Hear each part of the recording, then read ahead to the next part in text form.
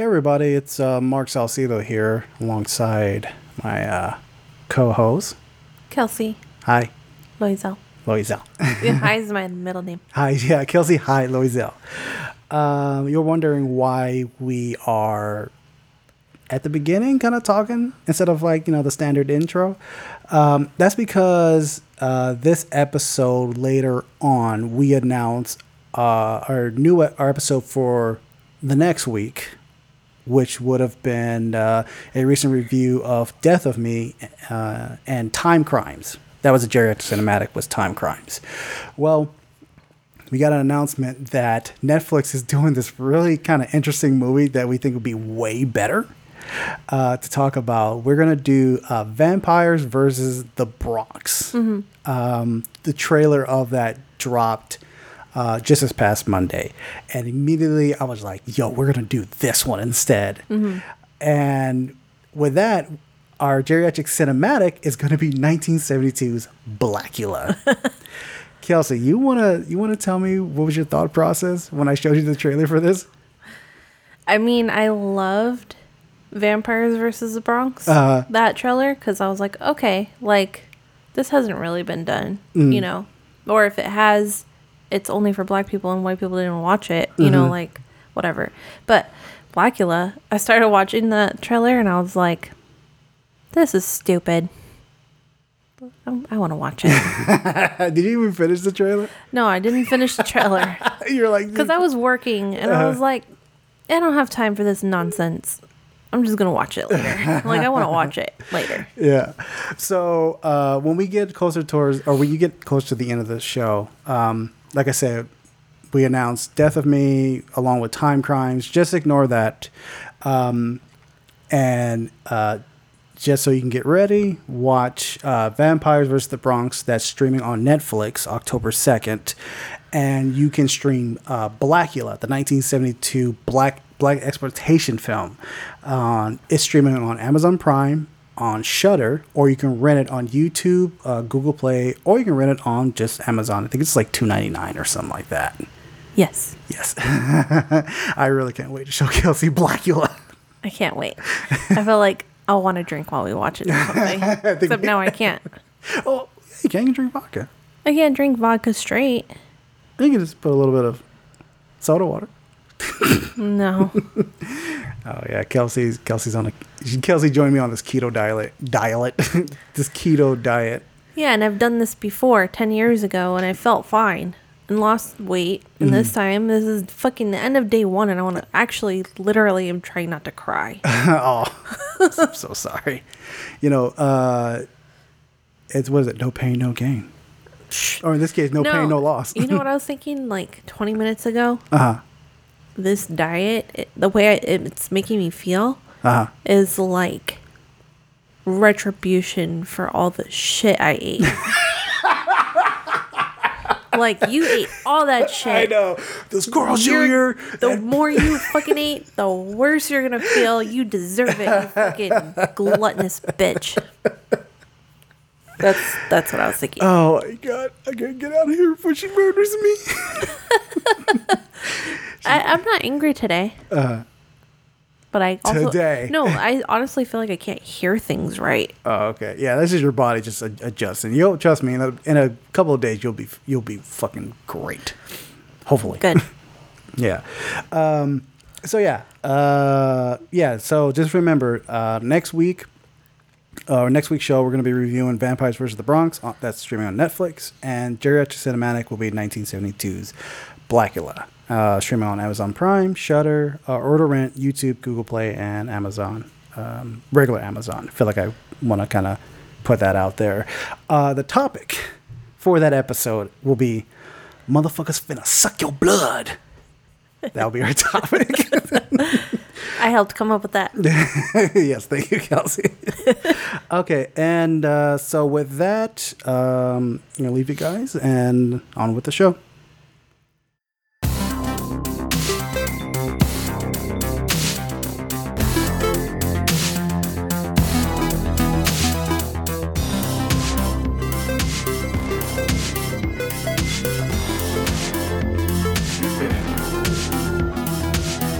Welcome to the Real Appeal Podcast. This is your host, Kelsey Loisel, and with me today is my co-host, Mark Salcedo. Hey, Mark Salcedo. What the fuck is that noise, man? Oh, that's my fan. Yeah, one of the computers. Fuck it. All right, we'll keep that one in. Mark is paranoid today. Yes, hi. About all the sounds. Hi, in the everybody. world. Yeah, all the voices. Can't stop, won't stop. You know,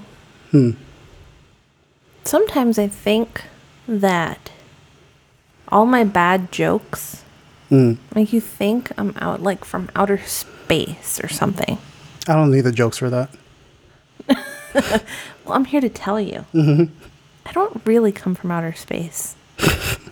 Just in case you thought I did. Okay? Where do you come from? I don't know yet. I'll get back to you when I figure it out. Oh my god. Cool. All right. All right. We have the ability for you to see us on social medias. Okay. Okay. Facebook and Twitter and Instagram at The Real Appeal with 2 E's and real. You can email us at therealappeal@gmail.com. Please review us on iTunes. My screen just went dark. It's playing death metal music. I know. Shit went dark. What? My thing's not plugged in too. Ah, gotcha.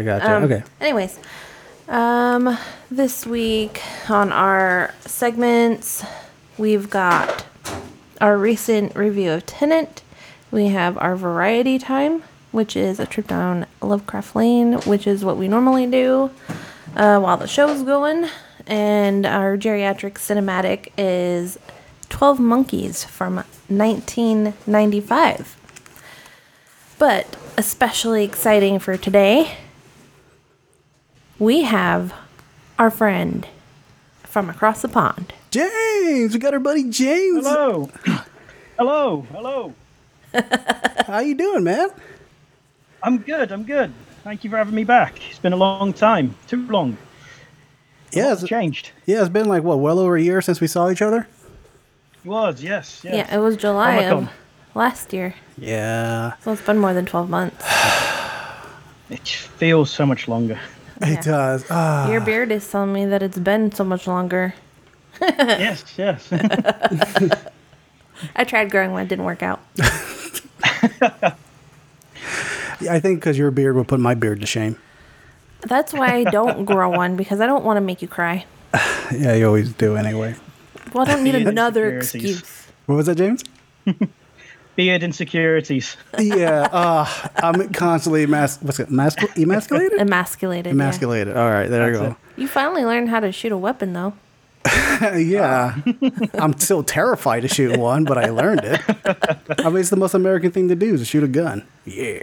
Well, I came on holiday to Vegas, and that's the first thing I did. Oh, to shoot a gun, really? Yeah. Just got off the airplane. Where's my gun? That was an eye-opening experience, so I'll tell you that. Yeah. Right. So, what you been up to, man? Yeah, not a lot. Basically just staying at home, as most people are these days, between that and work.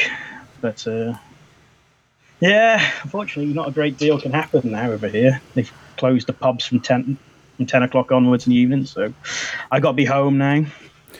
Okay, now for our audience, James, who haven't listened to the Comic-Con episode, you're from, it's England, right? Or London? I keep always interchanging. London is not a country. Okay, England. England, yes. Okay. Yes, I'm from England. A little town in Shropshire. Oh, okay. Shropshire. Sorry. That made me think of that time where we accidentally bumped into those people when we were at the planetarium. That was still one of the weirdest experiences of my life. Wait, was I privy to that event? Yeah, you weren't there. We've mentioned it on the podcast, but Oh, okay. Yeah, like I wasn't.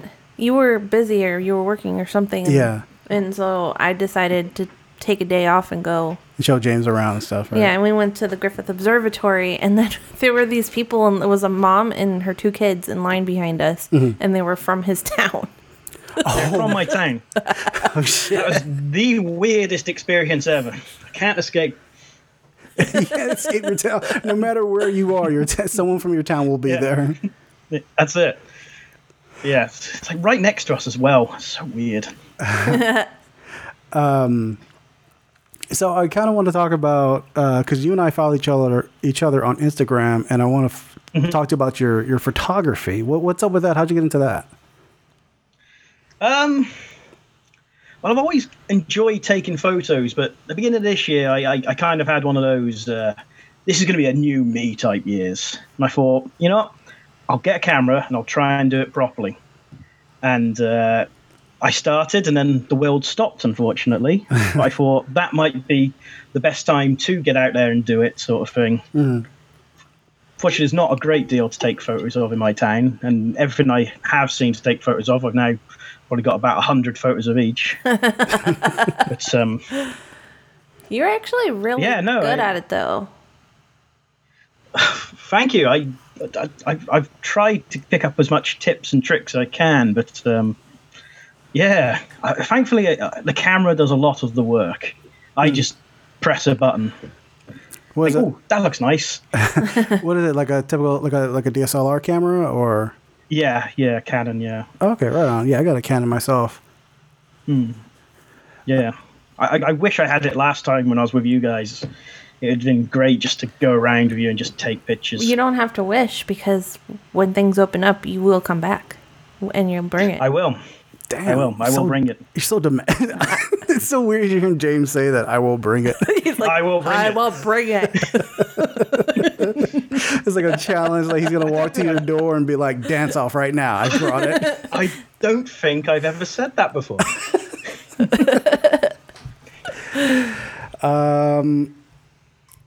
I don't know. I think that's all I have for James right now to kind of catch up. There's not a whole lot because of the pandemic. Oh, actually, yeah. You know what? How are things on your side on the pandemic? You said like the pubs are closed, but what else has been closed down, or how's like? Are you still working? I'm still working, but last week the Prime Minister asked anybody who can work from home to go back to work from home, which is a complete turnaround, because 2 weeks before he wanted everybody back in the office. So it's got a lot worse in a very short space of time. People seem to think it's correlating with the kids going back to school, because they went back about 2 weeks ago. And since then, everything's gone up. The R number, the infection rates. Jesus. So, and also, they've taken some more steps. It's weird that he chose that exact moment to tell everyone to go back to work. Like, why don't you phase it a little bit? If the kids are going back to school, why don't you wait like a month before you tell everyone to go back to work? I think it is more the kids are going back, so parents don't have to look after them now. They can get back, sort of thing. Yeah. I think that's what he was thinking. It seems to be like the Prime Minister's biggest concern is all the small businesses related to sort of office workers, like the local cafes and things like that. That's where his mind is coming from, keeping independent businesses going, but it's kind of backfired. I think that's kind of funny how the Prime Minister is worried about independent business, and Trump over here is worried about like the mega corporation business instead of like independent businesses. Shit. Yeah. It's bad times for all. Over your side, oh god, I'm glad I'm not over there sometimes. No offense. No, none taken. I remember there was a story you wanted. I don't know if you still want to talk about how Ryan Reynolds wanted to buy a soccer team. He wants to buy a soccer team, but not just any soccer team. One of the lowest soccer teams you can get. It's almost one step up from the people who play it in the park on a Sunday. Oh shit! So, and I'm sure people, if anybody from Wrexham should be listening, they'll probably be very upset that I said that. But they're gonna come to your house with pitchforks and shit now. Exactly, yeah. Like our town has a bit of a local rivalry with them, but our town has a local rivalry with every town that isn't our town. So at least you're safe in your bubble. No one will attack you. That's it. No, that's it. We're our own independent. we had a law in this town that you could legally shoot a Welshman with a crossbow, and I think that law is still going. Are you serious? Yeah, on a certain bridge on a certain day of the year, you can legally kill a Welshman. Apparently, Like the Purge. Apparently, yeah. Great. Apparently, I don't know if that's still true. I heard it many years ago. I have Welsh ancestry, according to my mom, which may or may not be true. Don't visit on that day. I'm mostly French. I don't know if you guys like the French any better. Don't visit that day. Yeah. No, we like the French. Okay. Awesome. Yeah, so that's it for James for no, I'm joking. Thanks for having me, guys. Yeah, okay. Well, James, we know it's late over there. There's like about 8-hour time difference, correct? Yeah. There is. Yeah, so I mean, Kelsey and I, we definitely want to say thank you for hopping on the podcast. We've been wanting to get you on for a while, but I thought like, hey, what's a good film James and I and Kelsey can talk about? Oh wait, Tenet by a British director. Yeah, totally. You know. I didn't know he was It's really British. just about the only film that's come out. Yeah, that's true. You know Christopher Nolan's British? Nah. Yeah, he's I didn't even know Robert Pattinson was. that's how good his acting is. He's not British. Well, no. He's vengeance. Well, the funny thing is... Actually, I'll just save it for the segment. Oh, okay. I'll just save it. Okay. Yeah. So what segment is that? What segment are we going to... So we don't have the news because we talked with James. So we're just going to jump right into our recent review of Tenet. All I have for you is a word. Tenet. It'll open the right doors, some of the wrong ones too.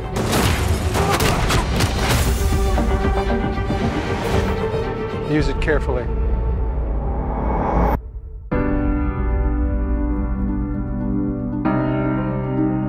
To do what I do, I need some idea of the threat we face. As I understand it, we're trying to prevent World War III. I'm not saying Armageddon here. No. Something worse. I gather you have an interest in a certain Russian national. Why don't you bring me in? You really want to know? He can communicate with the future. Time travel. No. Inversion. Aim it and pull the trigger. You're not shooting the bullet, you're catching it.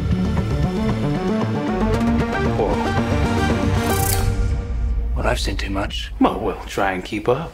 The synopsis is armed with only one word, Tenet, and fighting for the survival of the entire world, a protagonist journeys through a twilight world of international espionage on a mission that will unfold in something beyond real time. Directed and written by Christopher Nolan, it stars John David Washington, Robert Pattinson, Elizabeth Debicki, Dimple Kapadia, and Kenneth Branagh. Kenneth Branagh. That is correct. Yay. Okay. All right, so we're gonna. I want to start off with James's opinion of Tenet. Tenet, right? Tenet. Tenet, yeah. Okay. It's hard to say it without the N, though. Well, see, I have this thing with Christopher Nolan films. I really need to see it more than once to appreciate it, and Tenet was no different. I really enjoyed it, but I do need to watch it again just to wrap my head around it. There's a lot there that I need to rewatch and re-examine. Yeah, I kind of feel the same way. Kelsey and I saw it the night prior before this recording, and we talked about it for like an hour, just trying to figure out what the fuck was going on. And I woke up the next morning. I was like, I think I need to go watch it again, but I don't have a whole lot of time, so maybe. No. And last night you were like, I don't think I want to watch it again.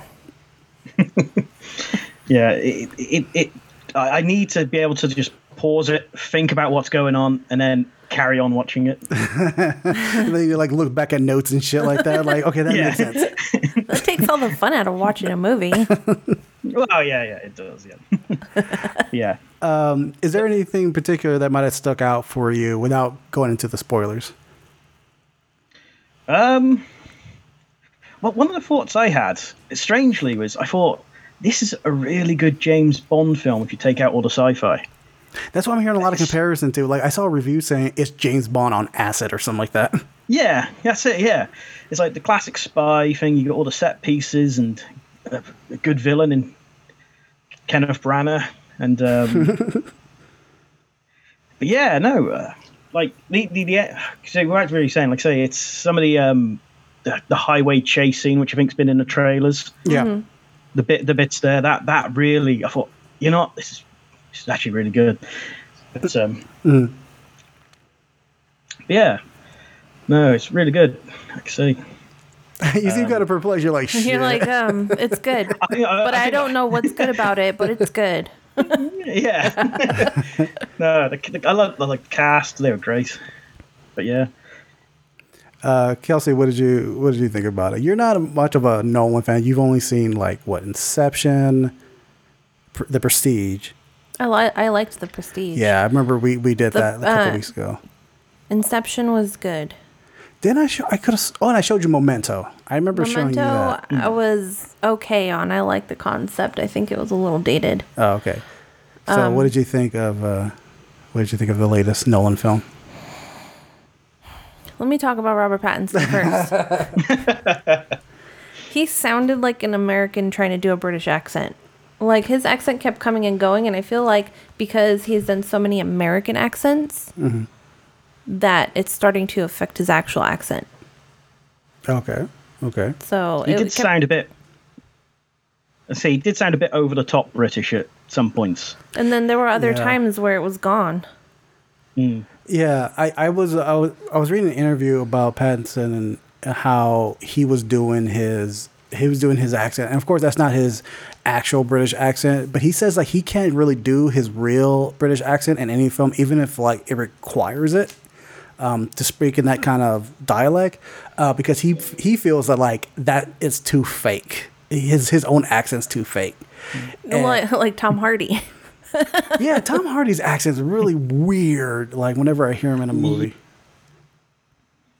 Venom, I don't know what his accent was in that.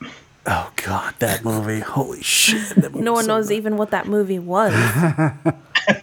Sony knows what it was. Dollar signs. That's all they saw. Yeah. But as far as it being a Christopher Nolan film, and what I thought about it, Yeah. I was mostly sitting there quiet because kind of like, what the fuck? Like, what the fuck's going on? Yeah. Like, I don't know what's going on. And sometimes I like not knowing what's going on because I can figure it out and think about it and everything. Yeah, you like a puzzle while watching. Yeah, absolutely. This was like if you got a 5,000 piece puzzle and you're expected to put it together in like 2 hours. With no picture. With no picture. And then, the 2 hours is up and you're like, I have like 3 hand-sized chunks of the puzzle done. And none of them go together, so... Yeah. Okay. That's it. Like, some of the things about the movie were cool.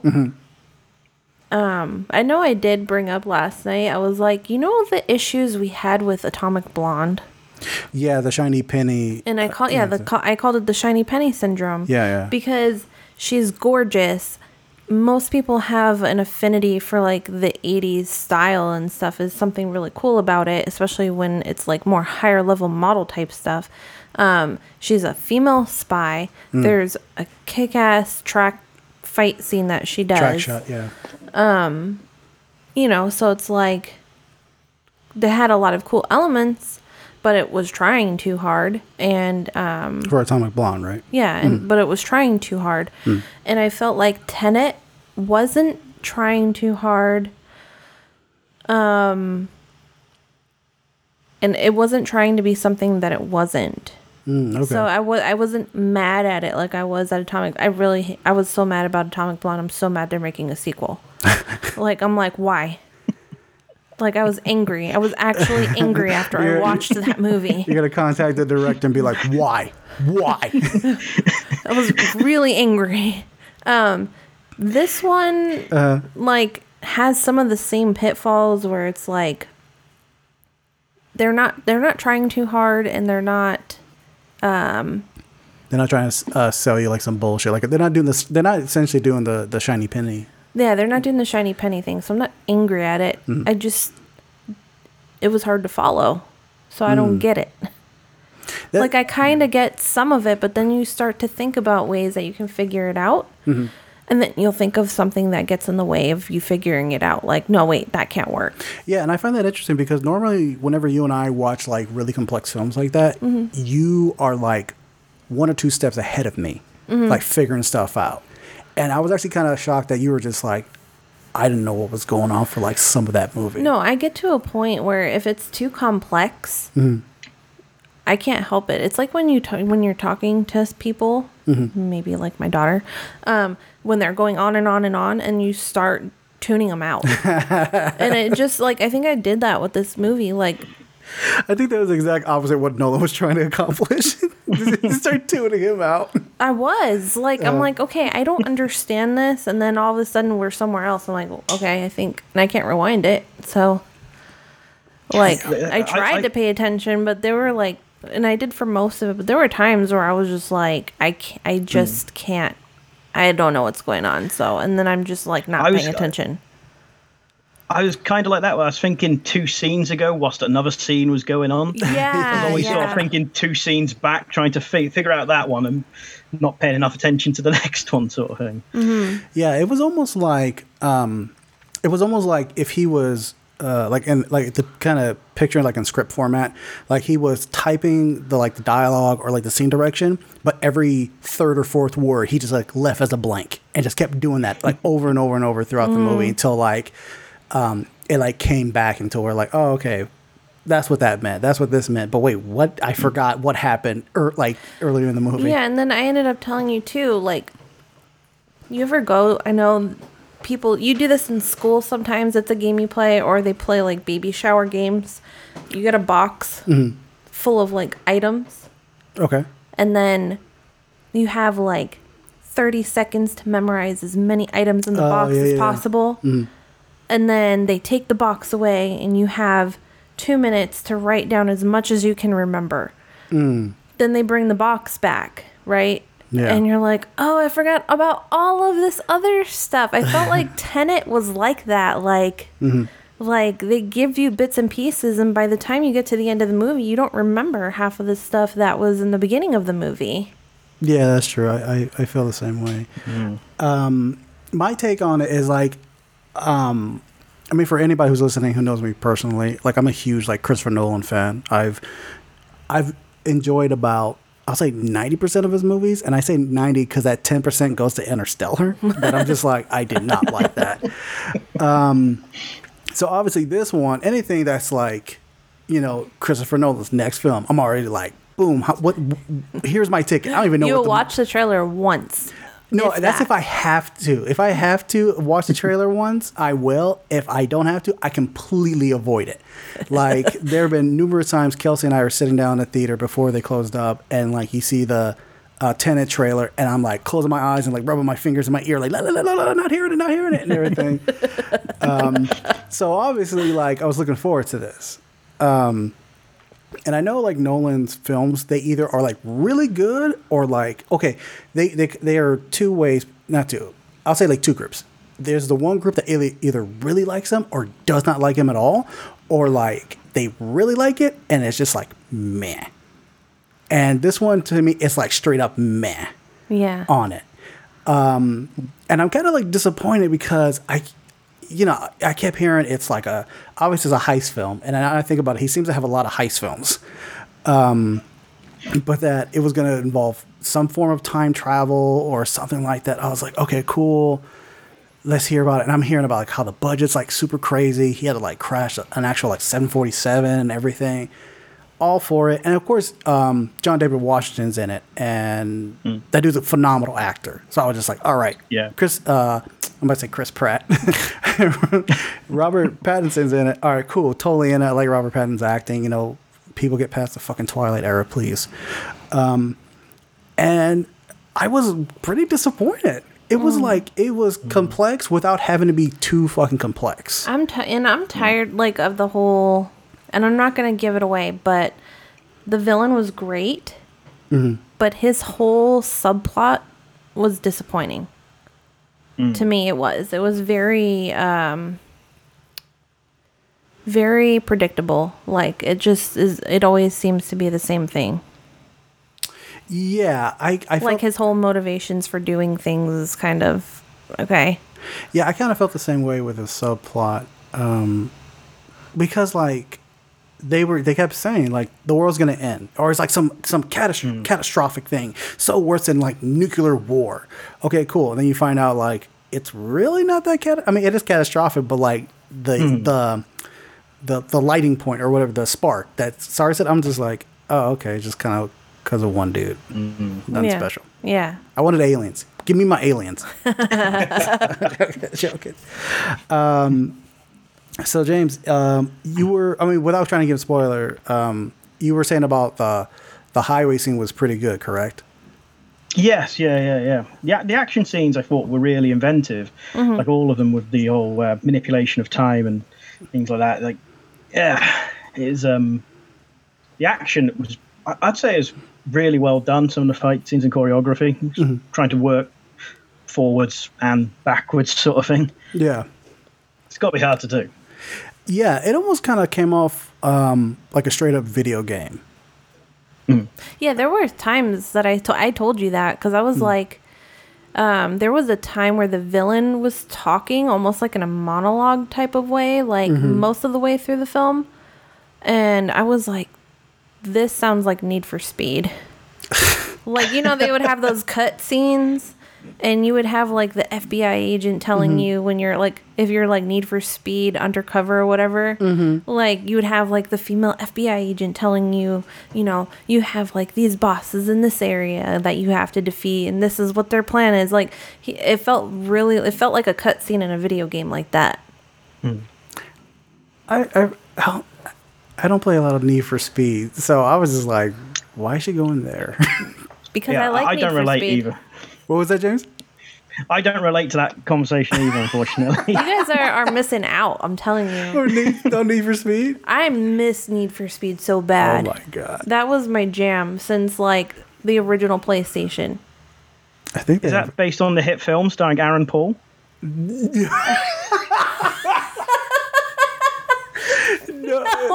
the Aaron Paul film was based off the video game.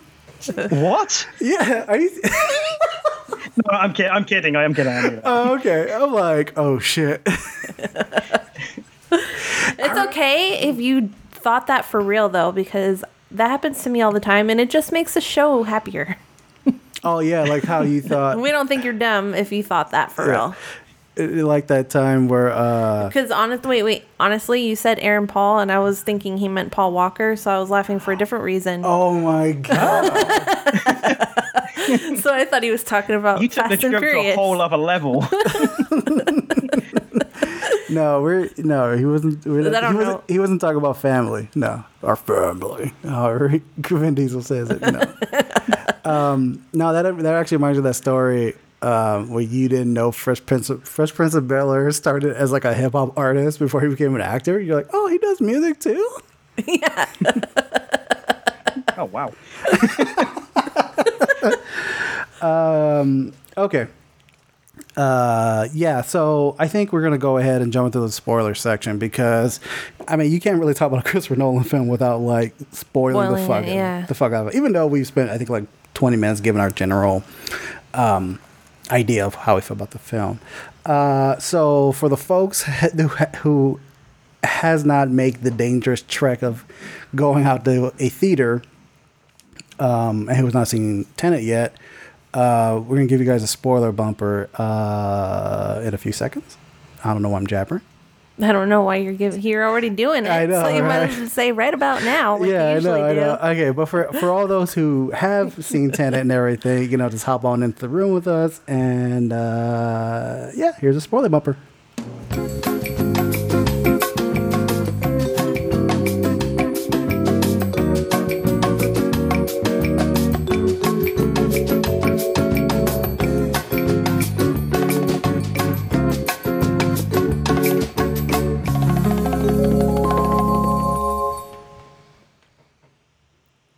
Go on, Kelsey. Did you miss all of that dancing? No, I saw. Okay. You were looking away when I looked. Like you were like, I'm not watching. I was grooving myself. Oh, okay. It's really catchy. Yeah. Okay, so James, what since you're our guest, what give us your true thoughts on Tenet? I actually felt it's one of those times when you look at a film and think that was the perfect runtime for a film. This is one where I sort of looked and thought, I feel it should have been a mini series, just to go into it so much more, because it felt like a very quick film, jumping around, not really stopping to explain. I felt it could have been told better over a mini series format. Just really to slow down and explain a bit more of the science and things like that. I partially disagree with you on that. I agree that it should have been a miniseries. I disagree that it felt short. It felt like it just kind of, I was just sitting there like, okay, when are you going to end? I think because you started tuning out. I did. I think it would have been a great miniseries if they could delve into it a little bit more. Yeah, they kind of like, when it came to the science of the machine or the inverse machine or whatever, or even how like a lot of the inverse stuff works, they kind of just like glossed over it super quick. Especially like at that scene where John David Washington is like with that scientist talking about like the bullets and everything. Yeah. And I still have like 100 questions of like how does that bullet work, or how do you activate it, or anything like that. I don't know. I kept thinking like they were going to explain like you have to use your mind and concentrate on it or some shit like that. But then like it would just happen. Yeah. Did you find that confusing too? I really did, and I was expecting the scientist character to keep coming back, and like that was it. That was her whole scene. She explained, and then I was like, okay, on your way. And I was like, whoa, let's go back a few steps here. I think there was supposedly it seemed like he went through some training before he like went on that mission, because that was the whole purpose of him going out to the floating wind turbines. Yeah. But they didn't really do the typical montage that you would normally see, so I feel like you were supposed to maybe deduce that he was doing some extra training or something. Well, that's kind of funny because his extra training seemed like just doing like pull-ups. I know. That's what I'm saying. He had to get them gains. But while he was with the scientist, I kind of figured like it was weird because the bullets don't need anything other than that they have that inverted radiation on it to work. So then why was he needing that dishwashing looking glove on his hand to like pull the bullet back into his hand? Yeah. I'd imagine it's great for cleanup. Like if you have to like get rid of a bullet, just like reverse that shit. Like, whoop, there you go, bullets back. James, was there any? You said that you had mentioned that the cast was good, right? So is there anybody in the cast that really like stuck out for you? John David Washington was great. Like I say, I've only ever seen him in Black Klansman, and I thought he's made a great leap into leading man status already. And there was times that I thought he's doing his best Bond here at times, seducing the ladies. And Robert Pattinson again. I'm really starting to come around to Robert Pattinson. I was one of the guilty people who actually wrote him off many years ago when he was in Twilight, but everything since then just shows how wrong I and many people were. Yeah, that's funny because like a lot of people, they just. I even have a friend of mine who's like, I don't like Robert Pattinson because of Twilight, and I always tell everybody like, go watch Good Times, like watch Good Times, and like you will be like fully amazed by like this dude's level of acting and stuff like that. Even his movie with Cronenberg was, I think it's called like Cosmopolis or something like that. Cosmopolis. Yeah, I think it's like Cosmopolis or something like that. Cosmopolis. Fine, we'll have it your way. Yeah. It's not Burger King, but sure. So James, I want to talk to you about the action. Okay, you had said like that you enjoyed the highway action scene, and it was like really good. One of the biggest problems, and I'll agree with you that the highway action scene was really good. Even like the part where they had to go back to the airport and like go back through the machine, I thought that was awesome because how. Like when we first saw it, you know, the audience, you know, myself and everybody else are like, well, what the fuck are these guys? Why are they doing this? And everything like that. Even though I kind of had a hint that like, it's probably like him fighting himself. Yeah. So like that part is like, I thought that part was great because we got like a clear shot of like who's who and what's going on. But I feel like one of the biggest issues in the movie is like that climactic battle, that big war fight. With the red team and blue team. And I could not tell who was who a lot of the times during the film. I was wondering if you had that same kind of that thought process. No, I did, because in the film they say they're distinguished by the patches on them. I thought they'd need something a lot more than that to distinguish these two teams. Exactly. I think I had to keep an eye out. Says, wait, which way are they running now? Right, yeah, that's Pattinson. I'll make sure Pattinson is out. And then to make it more confusing, he switched. Yeah. And then halfway through, so like then you're like, okay. Yeah, but yeah, when they're in trying to get through the locked gate at the end during that, I thought, well, it's kind of obvious who that guy lying on the floor is going to turn out to be. Yeah. That's the thing that to me that opens up a lot of questions of like, how'd he get in there? Which I never got a full explanation for. Or Kelsey and I kind of figure it out, but we don't know if that's the correct one. Kelsey and I think that war. Okay, my head's starting to hurt now thinking about it. Okay. Okay, so the red team, the blue team already went in, and they come back backwards. The red team went in after the blue team, correct? Yes, yeah. They went in 10 minutes after they sort of met. They went in 10 minutes after they went in, and I need a pen and paper. I think I need to write this down. They should have like handed those out. Like everybody's seeing Tenet. Like here's a pen and paper. No. Like they should have handed out like play call sheets, like in American football, with all the X's and O's and the lines. Oh yeah, so you can be like, yes. This is the first movie that like requires a map to figure out what the fuck is going on. But yeah, I mean, because I want to open a discussion about that, because that's the thing that bugs me the most is Pattinson. Obviously, Pattinson is gonna die. Like we saw the body springs to life and everything. How? I don't understand how any of that happened. No, it's because it's just it's so confusing. And even at the end when he says, "Oh, I've got to go back that way," I was thinking, "Wait, hasn't that already happened?" And he says, "I got to go round again." Yeah, that's the thing. Yeah, he said he had to go around again, but like it already happened. But like, so is he coming back to make sure it goes correct, or maybe I don't know. Maybe I'm confusing myself now. I don't know. It's weird because I felt like they had like this weird Doctor Who River Song thing going on.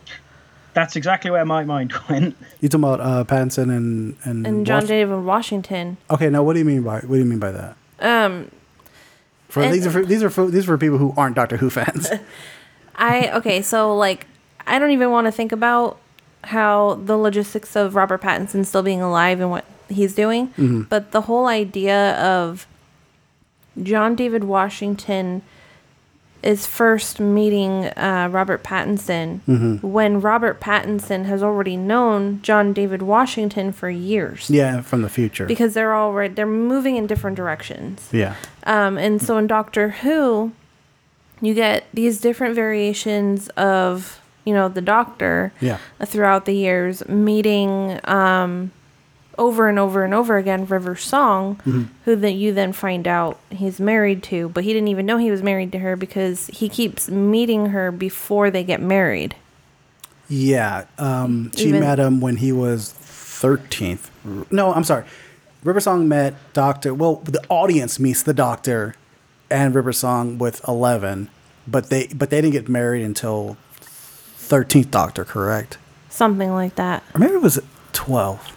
12. I think she met David Tennant first. Yeah. She met Tennant. Yeah. David Tennant. I know.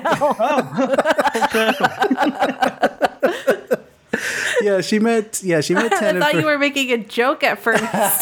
No, I wasn't. I know who he is. Yeah. She met Tennant first, and then, chronologically. Thank you. Chronologically, she met Tennant, and then she marries Smith, and then she dies with Capaldi. Peter Capaldi, yeah. Yeah. Okay. I'm trying to put the audio dramas out of my head because she meets like other doctors to do the audio dramas. I'm like, do not confuse yourself, Mark. Tennant's already doing that. Jesus. Okay. James, what did you think about that reveal about John David Washington's character from the fact that he is the one who started Tenet? I actually thought it was quite clever. I feel like I should have suspected it going forward, but I didn't feel like there was any sort of signs leading to that. But I actually quite like that, and it did make me think. 'Cause he does make that offhanded comment about, we do have a lot more adventures. I thought, is he hinting at a sequel? And then we're going to see the formation of Tenet in the future. But you never know with Christopher Nolan. Yeah, I read that he toyed with the idea for like 10 years, and he had it took him like 5 years to write the script. He should have took another 5. That's because he was writing out where everybody was. He had his football match. X's and circles. Yeah, he had that whole setup like It's Always Sunny in Philadelphia with like the maps and shit like that. Like, this is what's going on right here. The conspiracy. And his wife was like, Chris, stop. Just stop. Make the fucking movie already. Yeah. Chris, take the pins down from my laundry room, please. I know for everything that we have complaints about the movie, and like James, like you say, you enjoyed John David Washington and Robert Pattinson's performance, which I agree with that completely. Some of the action was good. Like I said, the climactic one was the most confusing one for me. But I think my take is that the best one was the sneaking back into the airport that they already crashed into. Yes. I thought that was great because, like I said, we got more of a close-up shot of what the fuck is going on, especially like how David Washington was in the inverse fighting himself, which was cool. For some reason, that's the one that I really was able to put the puzzles in. I was like, oh, that's why he did this. That's why he did this. That's why he made this move. I felt like maybe that's just because it was more contained. Yeah, and that one seemed a little bit more thought out too. Go on. I was gonna say that's actually where I got slightly confused. Cause I thought, well, if he's gone in, how come there was 2 of them? Yeah, well, I think because remember he runs into that machine and the other side runs out. And shit, you know what? You just confused me. Fuck. Shit, sorry. Because they went in one and come out the other, and then the 2 of them, and I was like, wait. I thought the scene. So we really liked the fight scene where he's fighting himself, John David Washington. But you could tell that it was like some of the scenes weren't working well or something, so they would use the opposite one to cut some of the footage in to make it work. Oh yeah, I think that's So like he wasn't in reverse the entire time as one character. Yeah, because there's a couple of parts where like he seemed like he was going in reverse, but then he was going forward in time. It was like kind of clicking back and forth, like almost like a switch. Yeah.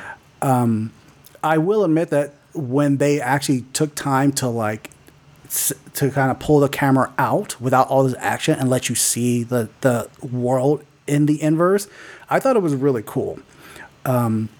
Like that part where he like walks out of the inverse like for the first time and he like puts his foot in the puddle and it kind of like takes his foot out. The birds flying, even like how the boat was like coming in backwards, which I thought that was cool. Oh, I think I heard your dog shaking his head. Yes, you did. He's come to see what's going on. He's like, why aren't you in bed yet? He's like, oh, you guys talking about Tenet? He's like, I don't like it. I liked it too. The one thing that really impressed me about that whole thing where the one, I don't know, mercenary or army person or whatever was like telling him about being in the inverse. She said you have to have your own tank of air because you can't breathe regular air when you're in the inverse. Yeah. And I thought that science sounded really impressive to me.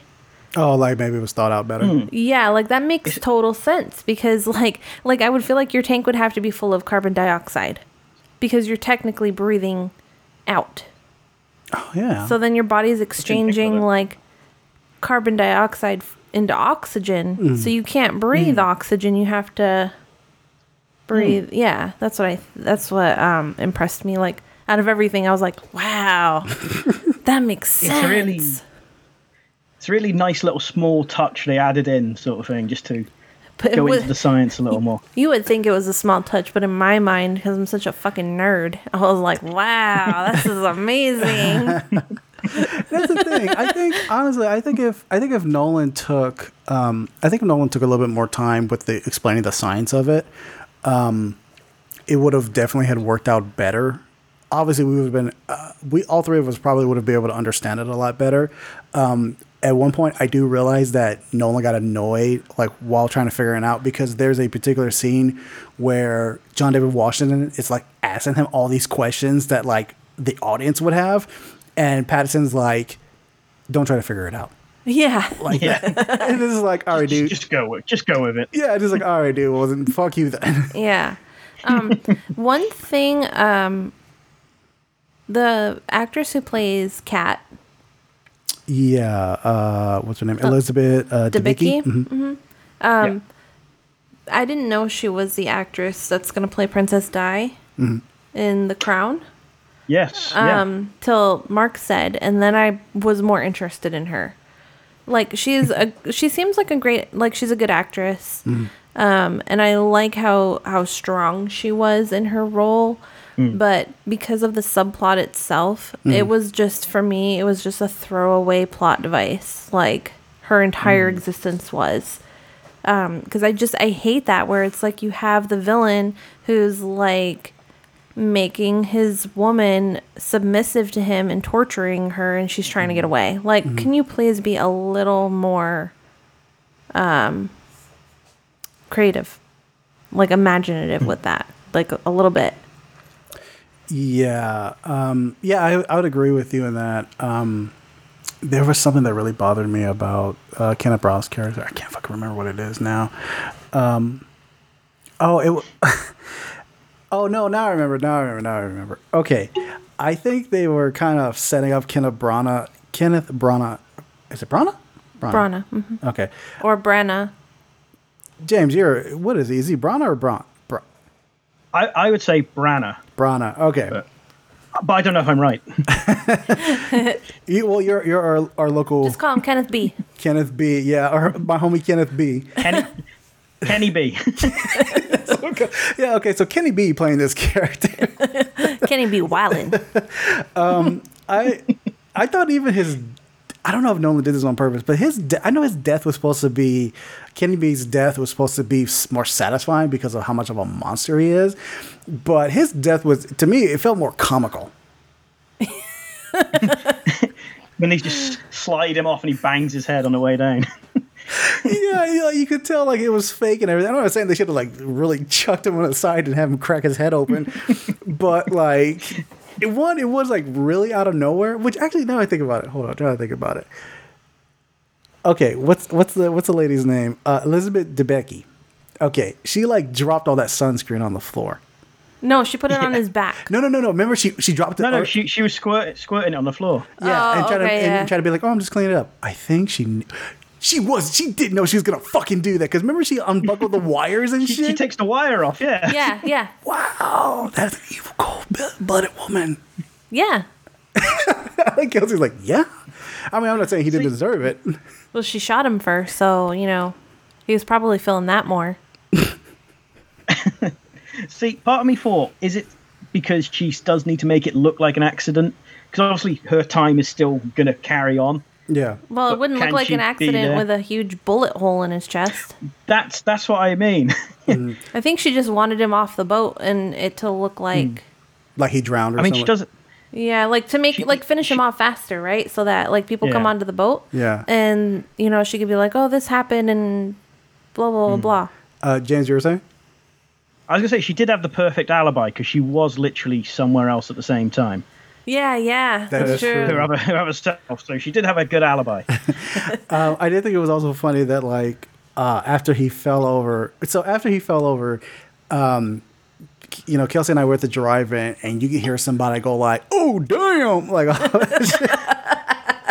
but like the fact that like they dragged the body in the ocean, like you just see him being pulled back, and instantly I was just like, "Yo, if this was like concrete, that body be all fucked up, like completely." I feel like they could have made Kenny B's character. I feel like it would have a better impact on the movie if he had an emotional punch. Like you start to care, like if you could care for him in a way, like he's dying and he doesn't want like to die alone or something. You could probably build on that as opposed to, no, I'm just gonna kill everybody because I'm an asshole. Yeah, his thing was if I can't have her, nobody can. Her or anybody. Yeah. If it's more that he genuinely loved her, but she just didn't love him back because of the monster he was, maybe something like that. Like, or if he But he was just- gonna take her with him only and not the entire world. I was gonna say, holy shit, I completely forgot now. Okay, yeah, because like his villainy, like I was with Kenny B. I know he was a piece of shit, but I was still like, all right, I'm still with this villain. I'm not sorry for him, but I'm still with him. But then he started coming off too villainy, like comic book villainy, when he started monologuing over the phone. And like, That's when I thought he sounded like it was a cutscene from. I totally see it now. I now see what you're talking about. From a video game, any video game, really. Yeah. Like Prince of Persia 2 did that shit. Yeah. Kenny being Prince of Persia on a cell phone. Not the first one. And you're like following all these like priests and like evil priests and shit, through time. You talking about Assassin's Creed? Well, that one too, but they both did the same thing. They're almost the same video game, just in like different times. Yes. Same studio, wasn't it? I don't know. I don't know. You should look it up, James. That silence was perfect because you just hear James blink. Yes, I'm sorry. While you're thinking, you're like, dink, dink. I think I don't know. I think that's about it. I mean, like, in the end, I did enjoy. I enjoyed it to an extent. I didn't like it. I didn't like it less than Interstellar. Because, like I said, to me that seems to be Nolan's like weakest film. It kind of does have the trappings where like they're not explaining the science enough. Actually, I take that back. It has the trappings of Inception. Because Inception, they had the machine, but they don't explain exactly how it works. They didn't explain how dreams work. And I felt like if they just explained, if Nolan took time to actually explain a little bit of the science better than like the gun scene or whatever, and the firing range, I think the movie would have been a lot stronger. And maybe if he cut off maybe like I think he could have cut maybe like 15 minutes off of it because I think there was like There were too many scenes of them inside of a moving vehicle, not really doing a whole lot. Yeah, that's true. Yeah.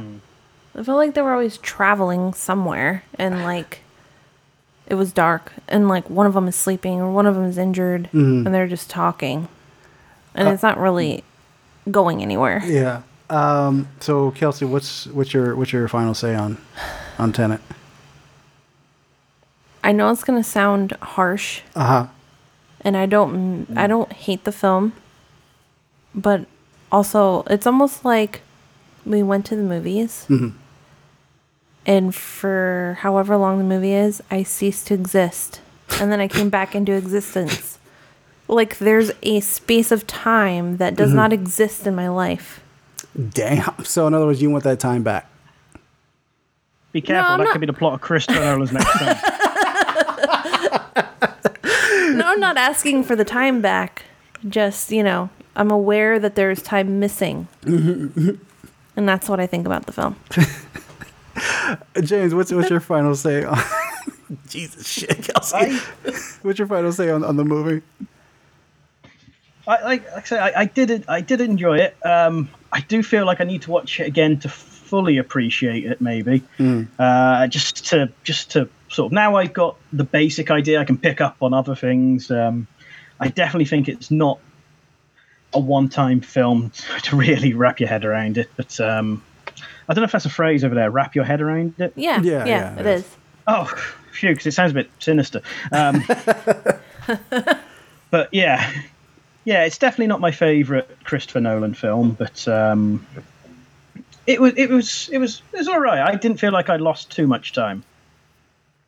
Okay, so Christopher Nolan's not going to write a no, my story isn't as interesting. Okay, yeah. So yeah, I think that's going to be it. What about you? You gonna give your final say? Oh no, like I said, I enjoyed it to an extent. I'm kind of with James too. I think I really do need to watch it again. I'm not gonna pay to go watch it again. I will wait for it to come on like Blu-ray or some shit like that. Yeah, I wouldn't mind watching it again, but I'm definitely not in a hurry to. At the end of the movie, I had a lot more questions than answered, like the mechanics of everything. Like, wait, that doesn't make sense. Why is he doing this? All this kind of stuff. The performance, Robert Pattinson, yes. John David Washington, he's okay. There are times in the movie where John David Washington's performance is really great. Like there's a number of scenes where he gets like real, and you can see his like blackness comes out, which totally like mesh well. You can tell that Nolan didn't write that into the script. But there are times where it seemed like he was kind of like, I don't know, like dead a bit, or it was. I don't think that it meshed well at all. Oh, okay. And it's not John David Washington's fault. Oh, you think it's more as the writing? It's the writing, because the character, like you said, he seems dead. So you make the character, and if he's dead most of the time, and then all of a sudden here's his blackness, like that doesn't mesh well. Yeah, I wouldn't have mind actually seeing more of Pattinson and Washington just like conversing, just like actually just talking about shit. Yeah, instead of I don't trust you. Well, I don't trust you either. Maybe I'll kill you. Maybe I won't. Yeah. Oh, hey, you know what? Now here it is. They're supposed to be friends in the future. Okay. I didn't get that connection. I barely got that connection between the two.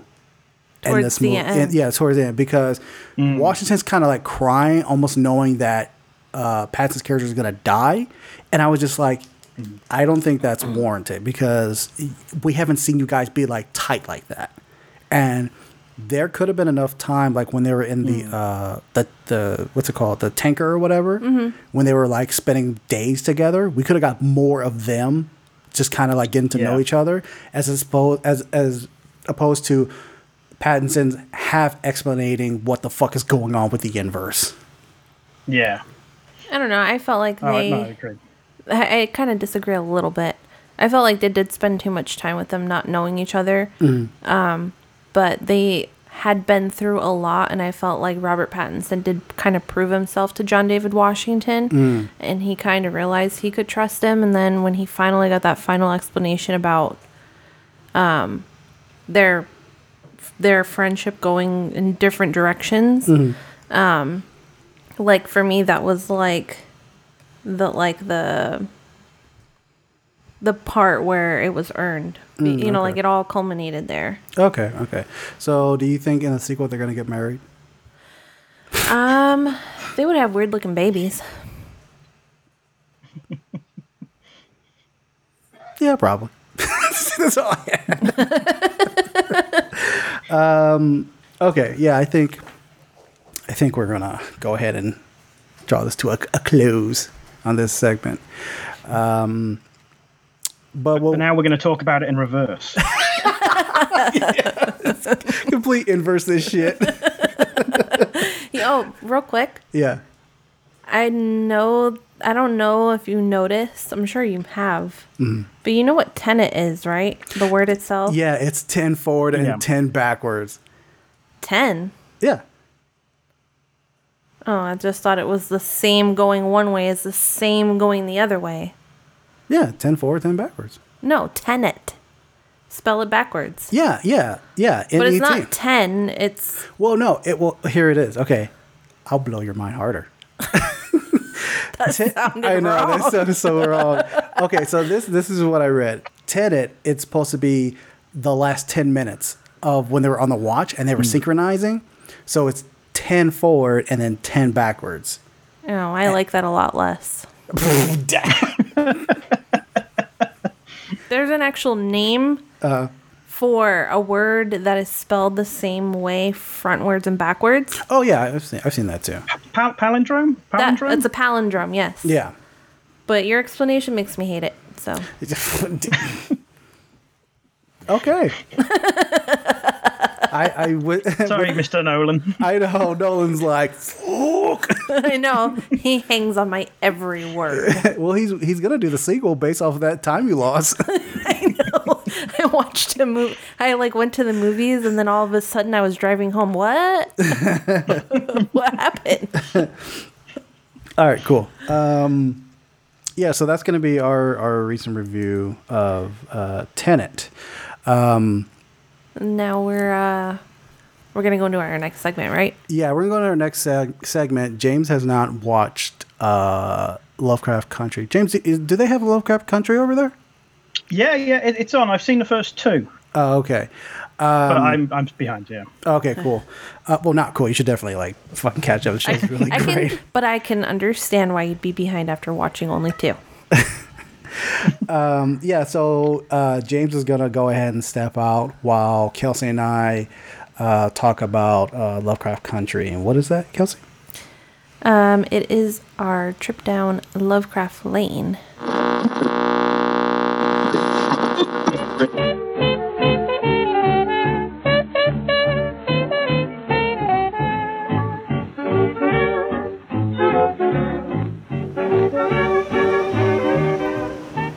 This week's episode is called I Am, and the synopsis is Hippolyta's relentless search for answers takes her on a multidimensional journey of self-discovery as Atticus heads to St. Louis to consult an old family friend. Directed by Charlotte Sealing, written by Shannon Houston. Of course, it stars Journey Smollett, Jonathan Majors, Anjanou Ellis, Wunmi Mosaku, Abby Lee, Michael Kenneth Williams, and Courtney B. Vance. Courtney B. Vance makes a return. I was so happy to see him this episode. I know, me too. I love Courtney B. But Vance. I felt like something was going on with his eye. Really? Like what? Like a lazy eye or some shit? No, like he was a burn, like he got a burn on the side of his face or something that they were covering up with makeup. Like on the right side of his face. Oh, like a line, right? Oh, you talking about his head or his eye? Where his eye, you know how he has like the saggy eyelid thing that like when you get older you get, but yeah. It just something about the right side of his face was a little more aged or something, like on this part of his head. Yeah, I didn't notice that. I didn't notice any of that. I did, but maybe it's because I was so happy to see him. I was paying more attention. Like, it's him. It's him. What's wrong with your fucking eye? So yeah, this episode, I remember you were over the moon on this episode. Like this, let me just ask you off the top. Is this your favorite episode of the season? Yes. I probably have to agree with that. I think so far it is my favorite episode because it's its most inventive, and I actually really like what they did with Hippolytus this episode. It was really fucking great. Mm-hmm. But why don't you start off? Why don't you go about what you like or anything that stuck out with you? First thing that stuck out for me was Anjanou Ellis, her acting. I don't know what it is about her, but it's like her character being so curious and intelligent, the way she talks to herself while she's trying to figure things out. Yeah. The scene where she's like inside the spaceship, right? Yeah, but she's so precocious. Like she almost turns into a child. Yeah. When she's like being scientific or mathematical or whatever. Yeah, I think that was kind of, I won't say it was funny. It was really different because I never got an inkling that she was like of that high intelligent. I'm not saying that she's a stupid woman or anything like that, but it was kind of like, whoa, holy shit. Like she got like her IQ must have jumped like 20 points or some shit like that. I don't think it's that. Like I think what they really want is for you to think that she hid that part of herself to be what society said she had to be. Which makes sense because that's what her whole arc is. Yeah. But every time she gets in a room by herself and she's trying to figure something out mathematically, like we saw before this episode, we saw little parts of it. Yeah. And even George had noticed, I think, at one point. You talking about that scene in the bedroom? Where No. Oh, during the show. During the show. Oh, yeah. Because I think she had brought to him that solar system thing. Yeah, that's right, yeah. Like a while back, I think, or maybe it was after he died, actually. My memory is a bit fuzzy about when that solar system display did show up, but I remember that.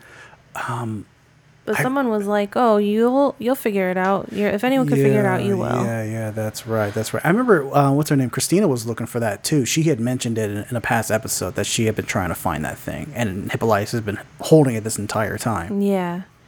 But anyways, her I actually like how she becomes like a child, and she's not like a childish. Yeah. Like she's not annoying, but it's like almost like a refreshing, like all of the things that have held her down as a woman, as a black woman, as whatever, are gone.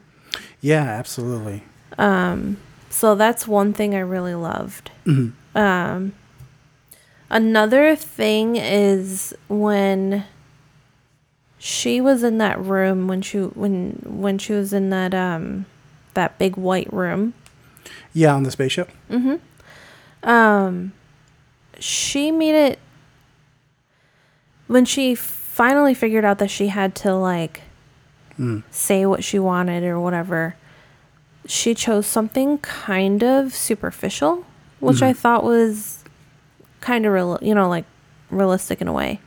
You talking about because she wanted to dance with that one actress or that one dancer. show. Yeah, the name is escaping me right now, but I didn't think it was. I honestly don't.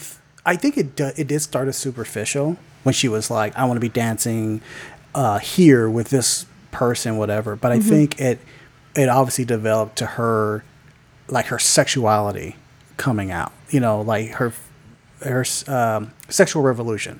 Yeah, I mean it did, but when she first said it, it was like, oh, I always wish I could have done this. Like it was kind of superficial in a way until she realized, I think, being there, that she didn't really want what she said she wanted, because you're still dancing as like. You're still dancing for people. Josephine Baker. That was the showwoman, Josephine Baker. Like I feel like you're, in a way, if you're a black woman in that era, you're dancing for everyone. Not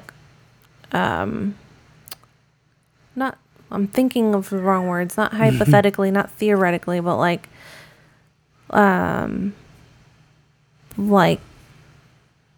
she's not actually dancing for everyone, but like, you know what I mean? What do you mean? As a black woman of that time, she's not like, I would feel like she's kind of dancing to please everyone, but she's not dancing, like she's not actually dancing. Like there's a word and I can't think of it.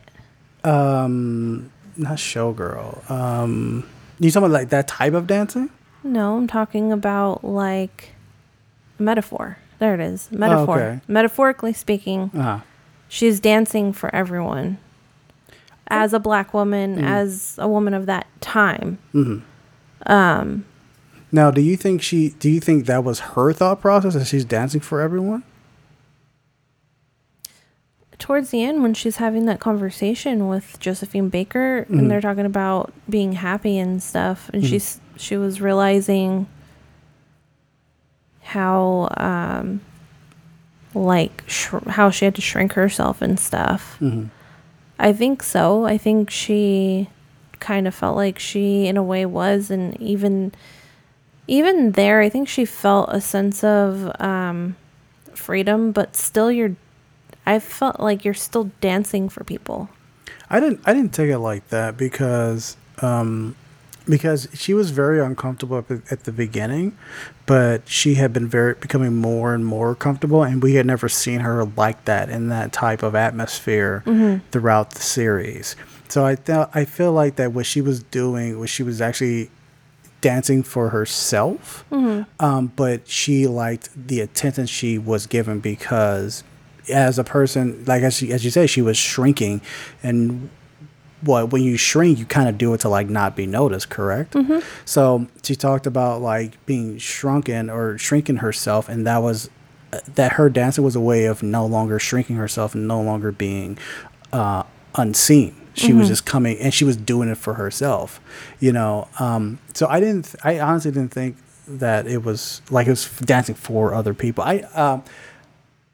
Metaphorically speaking, dancing for other people, yeah, when she said, like, during the episode of how she was this black woman, she thought she was different, but she just wanted to be, like, but since she realized she was just every other black person that every white person wanted her to be, I think that, in a way, that is her dancing for other people. Yeah. And then her doing this with Josephine Baker, that was finally her dancing for herself. Yeah. Like I said, she had opened herself up later in that segment. She was, like, fucking snorting coke, fucking smoking weed, kissing men and women and shit like that. Just like, oh shit, this is a whole different like hip of life that we've never experienced. Yeah.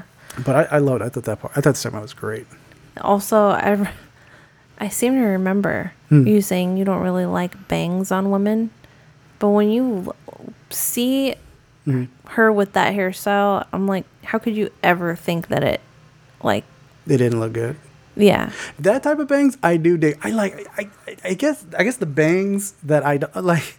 You don't like the rounded ones from the 90s. No, I don't like that. The rounded ones down, or the one that like cholas would have and everything, like the super bangs and stuff. I didn't like that. That looked weird on me. That looked weird on you, yeah. No, yeah, it looked weird on me. Yeah. No, I always thought it looked weird, or it wasn't just my bag. But her like that with like the bangs down, the hair curled up on the side and everything. The girl was, damn, what's up, girl? That's always the bangs that I always wanted. Okay, I got you. Yeah. I got you. So yeah. Then I think it's interesting, like the show kind of flexed a bit, right? Racially. I mean, as if it wasn't already doing that. I took notice. Because obviously I'm white, and she's like, I just want to kill white people. And I was like, oh shit. Are you talking about like the African warrior scene, right? Before that, right? She was in the bar with Josephine Baker, and she was saying, you know, I just want to kill people, like white people. Yeah. She was telling it to her, and then all of a sudden, she's a warrior. Yeah, I thought that warrior scene. Okay, so check this out. So that warrior scene that was occurring in the episode, that is actually based. Excuse me. that's actually based on actual like history, like African history. I can't remember the name of the tribe, the African tribe, but that is the inspiration for it's called the Kingdom of. It's a kingdom of.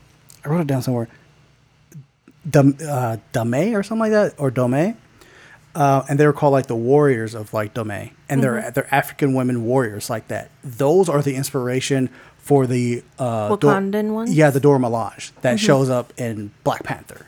So seeing that, and it's like when I saw the episode, I was like, "Yo, is she like jumping through time or some shit like that?" And of course, when that scene happened, I was like, "Oh, she's jumping through like different realities," which that was like badass. I always like a really good story when it's like reality hopping. Yeah, and I did think she was too, because there was a moment where I was like, she's the original Hippolyta. Like, she wasn't named after Hippolyta. She is Hippolyta. Oh, yeah, that'd be so dope. That's what I was thinking. Yeah.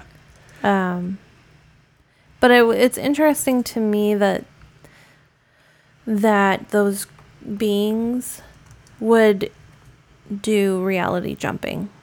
Like what's the purpose? Because you're not changing anything if you're going through different realities. You're just kind of like, it's like being on drugs and never being with reality ever again. I think that I think those beings, that wasn't the point they were trying to get from her, or they were trying to have Hippolyta accomplish. They wanted her to like seriously like discover herself, and it took reality hopping for her to do that. Oh, okay. I thought it was like that was their world and that was all it was. Oh, okay. Because I didn't see anything else. So I thought, okay, if we're going to do reality hopping and that's all you do, that there's no point for her to stick around. You know? Yeah. I mean, I see now your point that she's learning about herself and maybe, you know, like she needed that, and that they probably need her to realize herself. Yeah. Of course, I mean, for all you folks who listen to the show, I'm really bad at like pronouncing shit. As a writer, this is a big no-no. So I'm gonna ask Kelsey. It's called The Kingdom of, how do you spell this? How do you say it? Dahomey. Dahomey? I would say Dahomey. Dahomey. Let's go with Dahomey. Yeah. They had these female warriors that were like the warriors of like Dahomey or something like that. Damn, this no longer existed too. It's like 1600 to 1904. They dissolved 1900. Damn, that sucks. That was just like 2 generations before us. Yeah. But yeah, that I think like through 3 generations. I think this episode, well, not this episode, so yeah, she jumps to like this different reality where she's like this warrior and everything. And so it kind of like, it's like a sexual revolution. It's like her realizing how much of a warrior she is, how much of a badass she is. Like she does that really badass speech after like her and her warriors, they slaughter like all those Confederate armies. I was like, yes, I like this. And then she says like, I'm Hippolyta, but she goes like, I'm the wife of George, and they transport her to like that moment of George.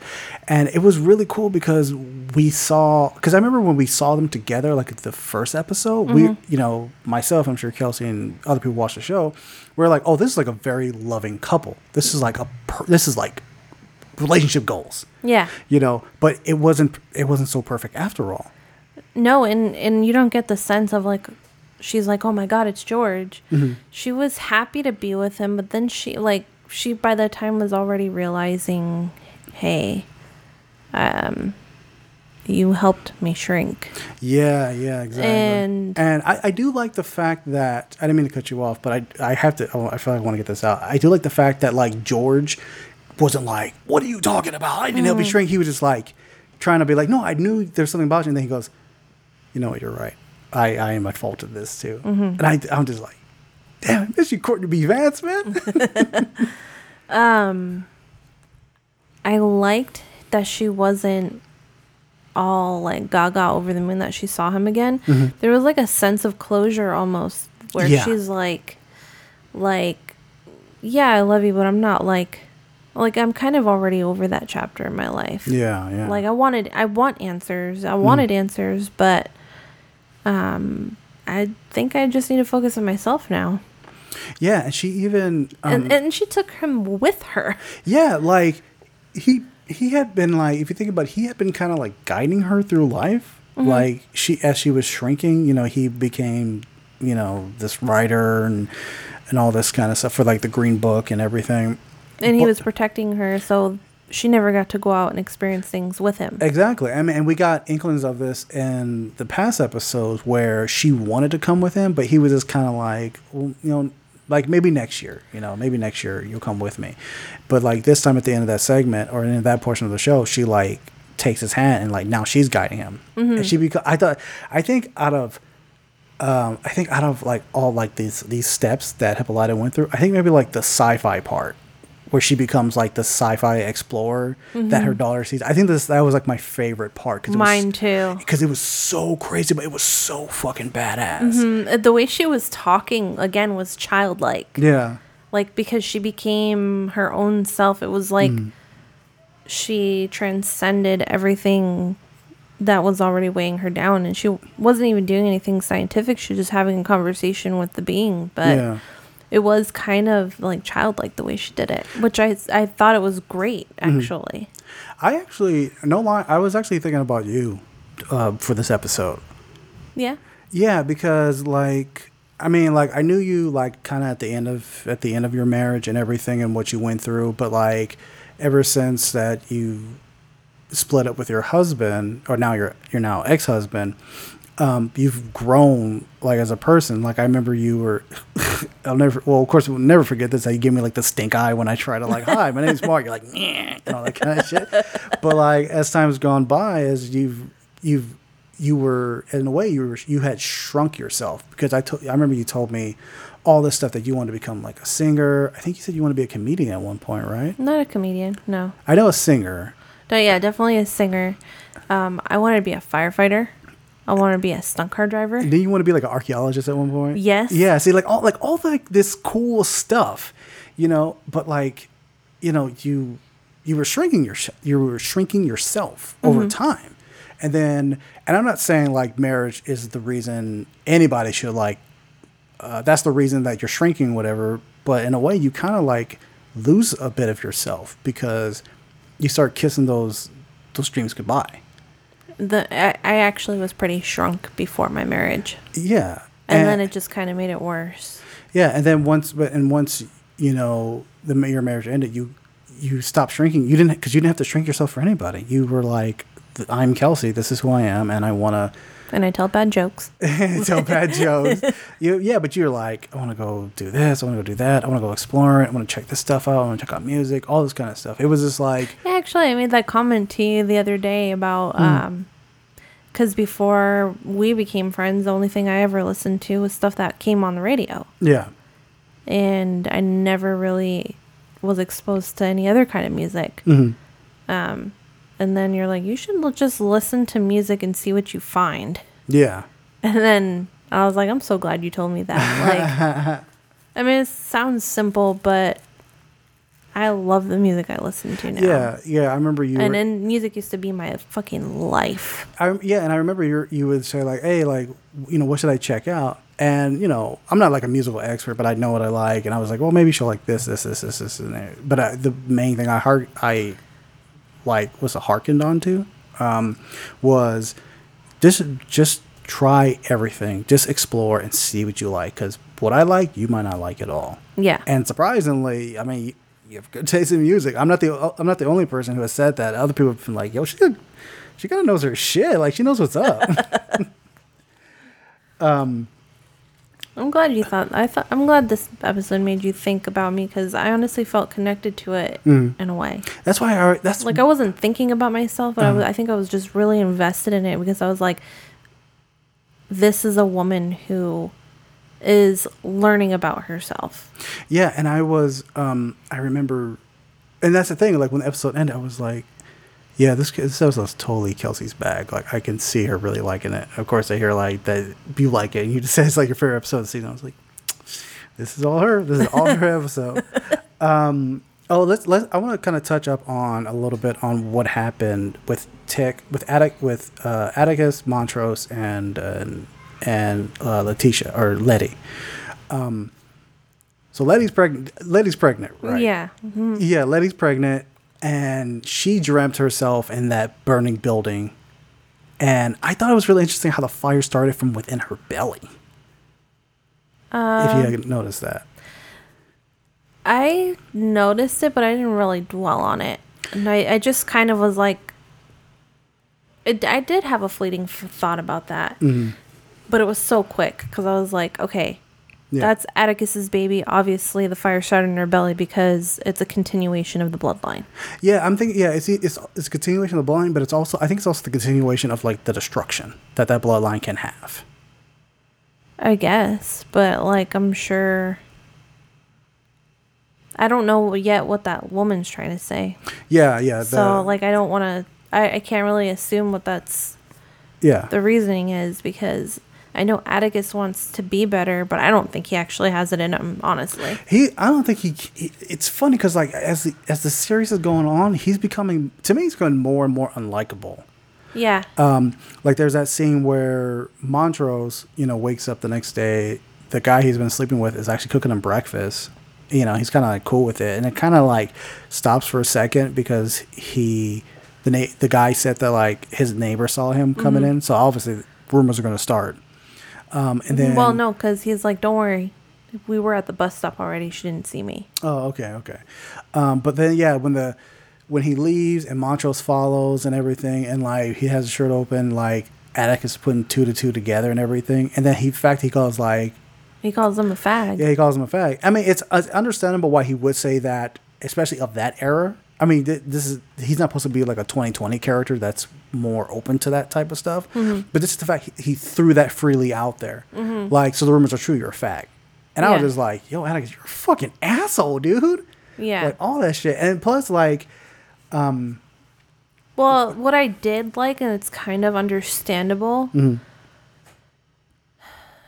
And I know that I've been guilty of it in the past too.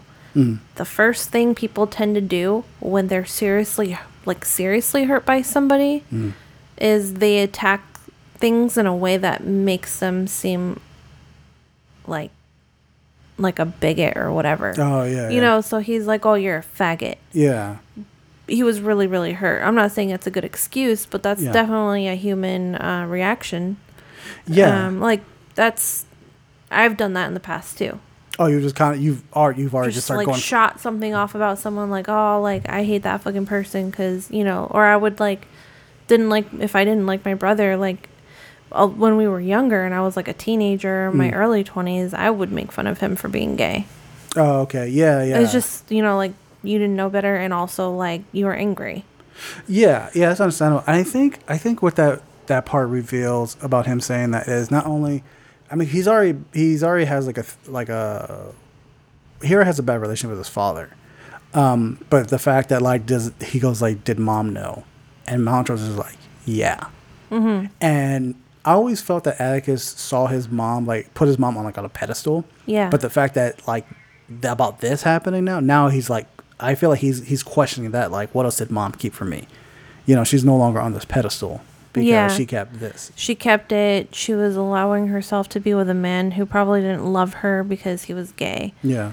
But the thing that really stuck out about this for me was that when he and Letty were outside, and he was like, I always thought that he would beat me and stuff, and because he cared about me or whatever. Yeah.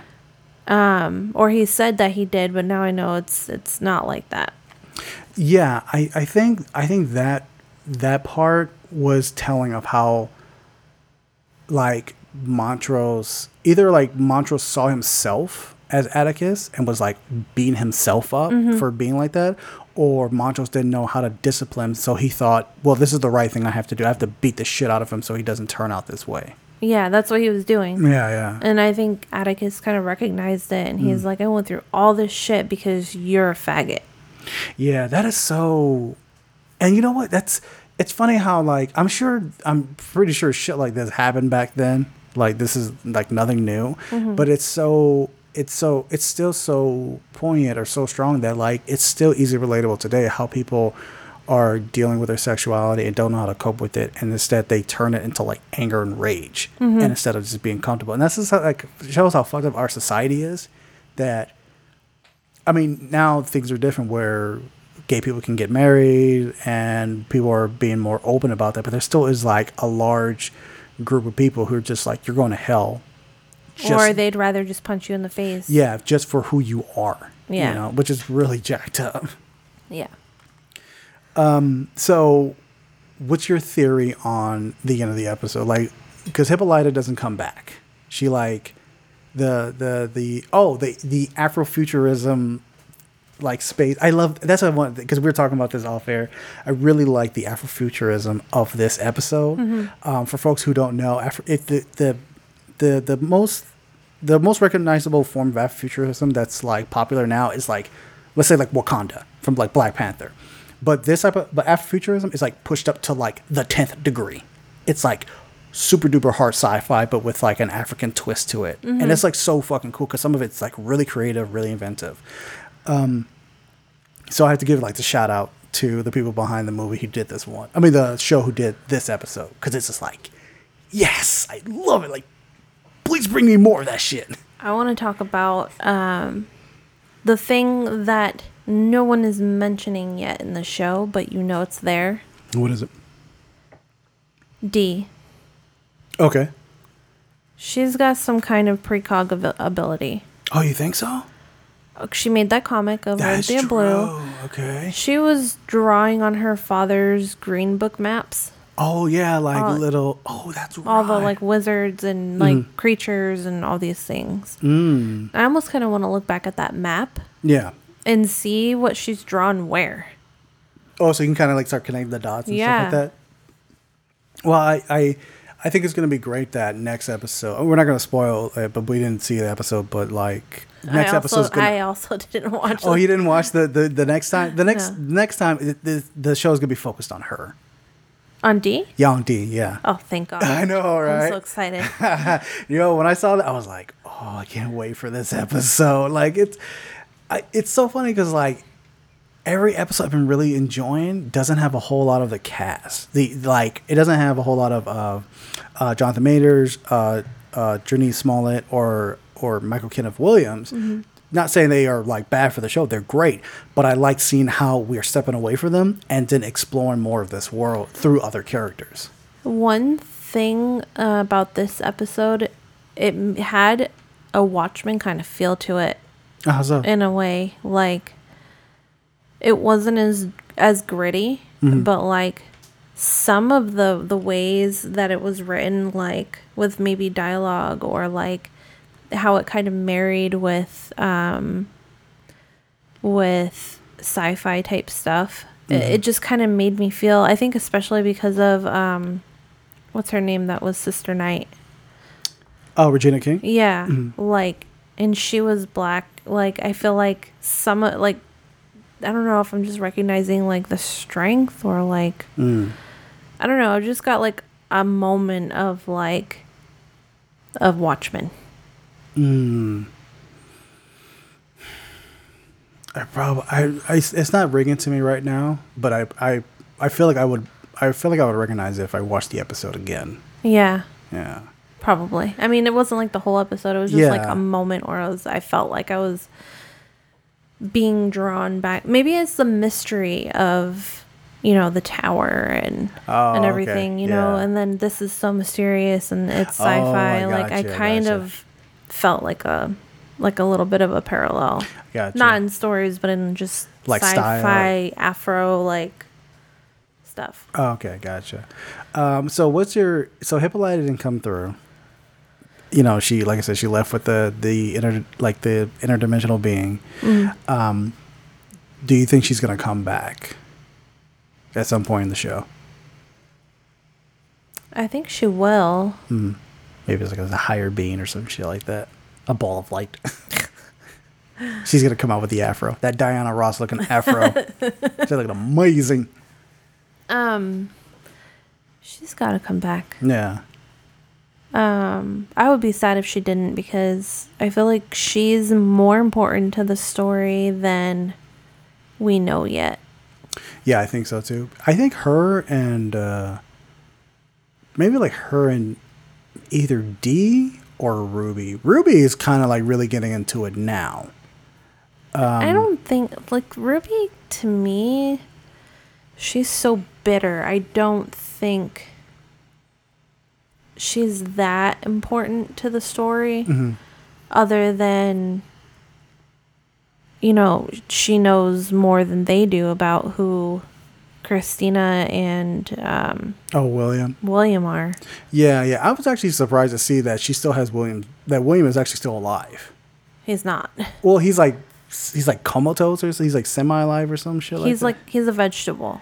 She's Yeah. keeping his body alive so she can use his blood to make the potion. Yeah, that I was like, oh, because I honestly thought it was just like a concoction of like however she can put it together. I didn't think she was actually literally taking the blood from him. Yeah. To like make that, and how she was able to give the vial to Ruby to be that white woman in like, I don't know, like episode 2. And that explains why she looks the same as the lady that was with the dogs at the tower. Yeah, I honestly thought it was just like a concoction of like, you know, sugar, spice, and everything not nice. Boom, right there.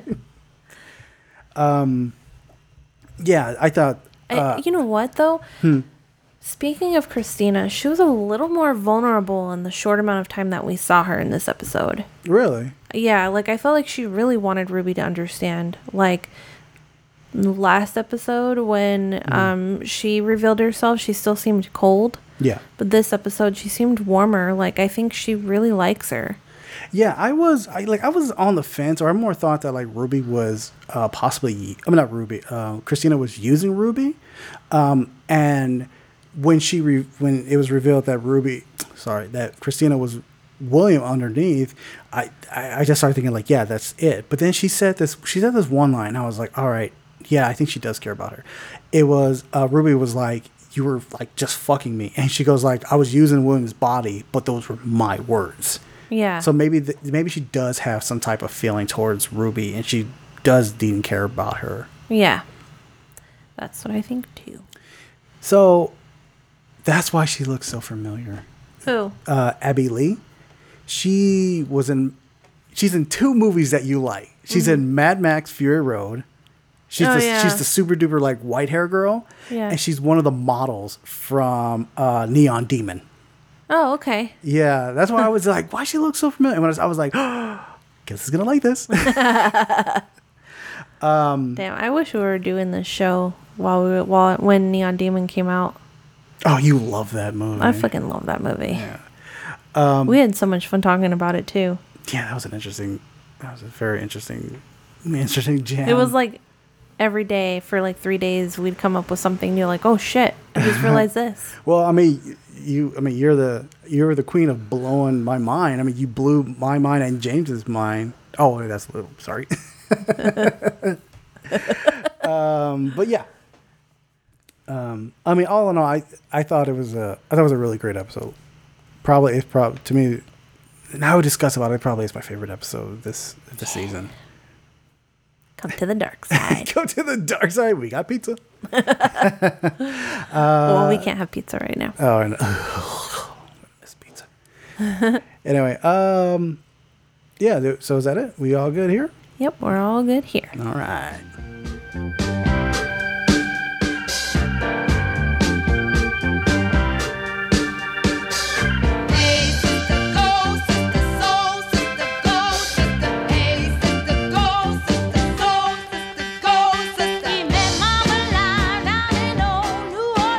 So that was our Lovecraft Country assessment for this week.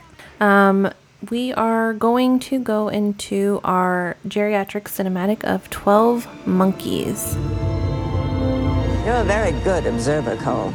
We have a very advanced program, something very different. An opportunity to reduce your sentence considerably. And possibly play an important role in returning the human race to the surface of the Earth. So No license, no prints, no warrants. Well, he took on 5 cops like he was dusted to the eyeballs. What year is this? What year do you think it is? 1996. That's the future, James. Do you think you're living in the future? I am simply trying to gather information to help the people in the present trace the path of the virus. We're not in the present now. This is a place for crazy people. I'm not saying you're not mentally ill. For all I know, you're crazy as a loon.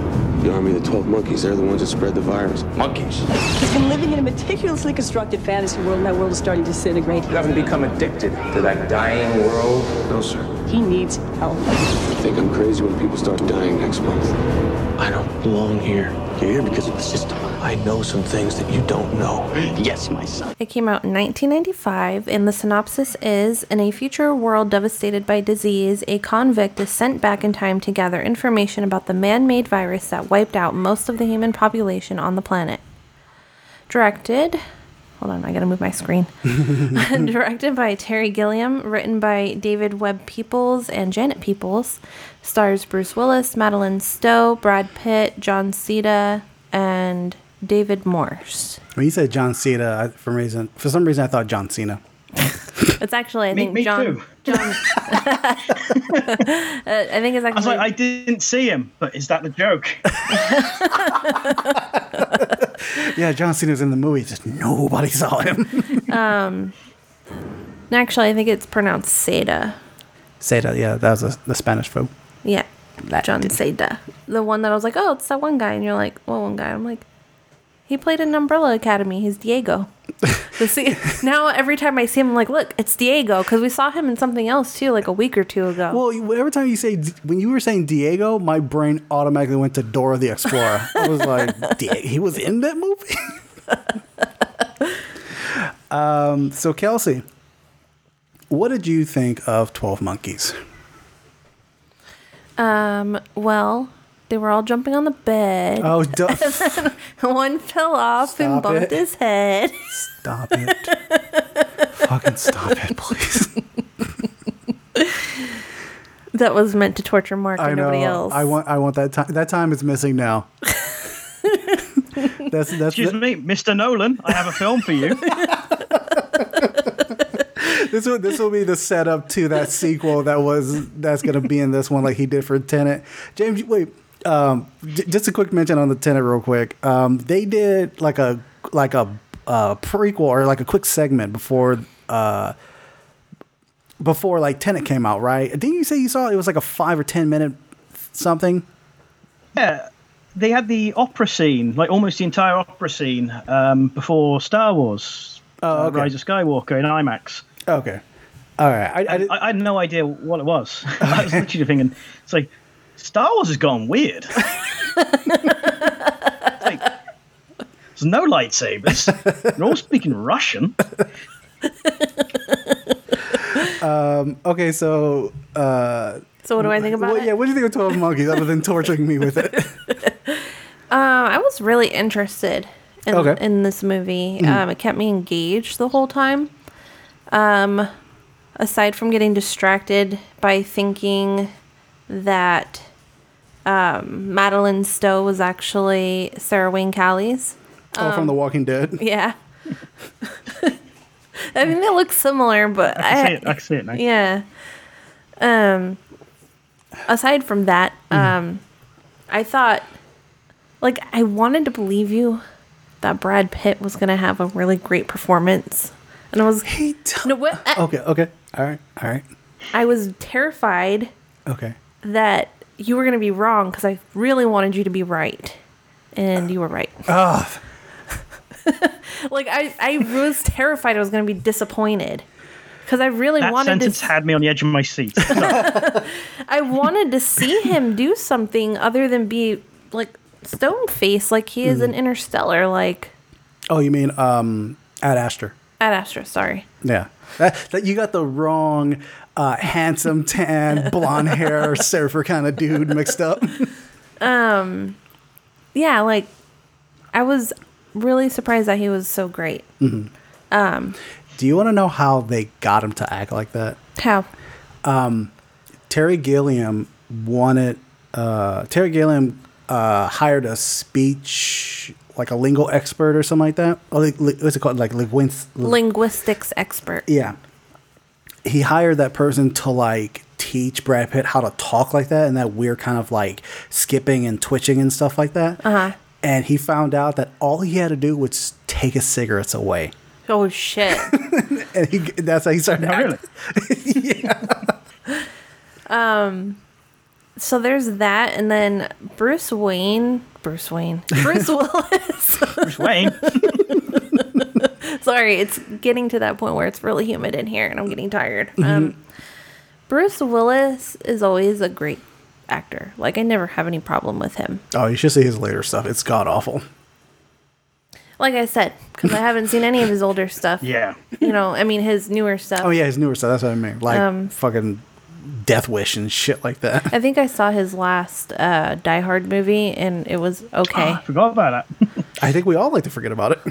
It was, like, kind of okay.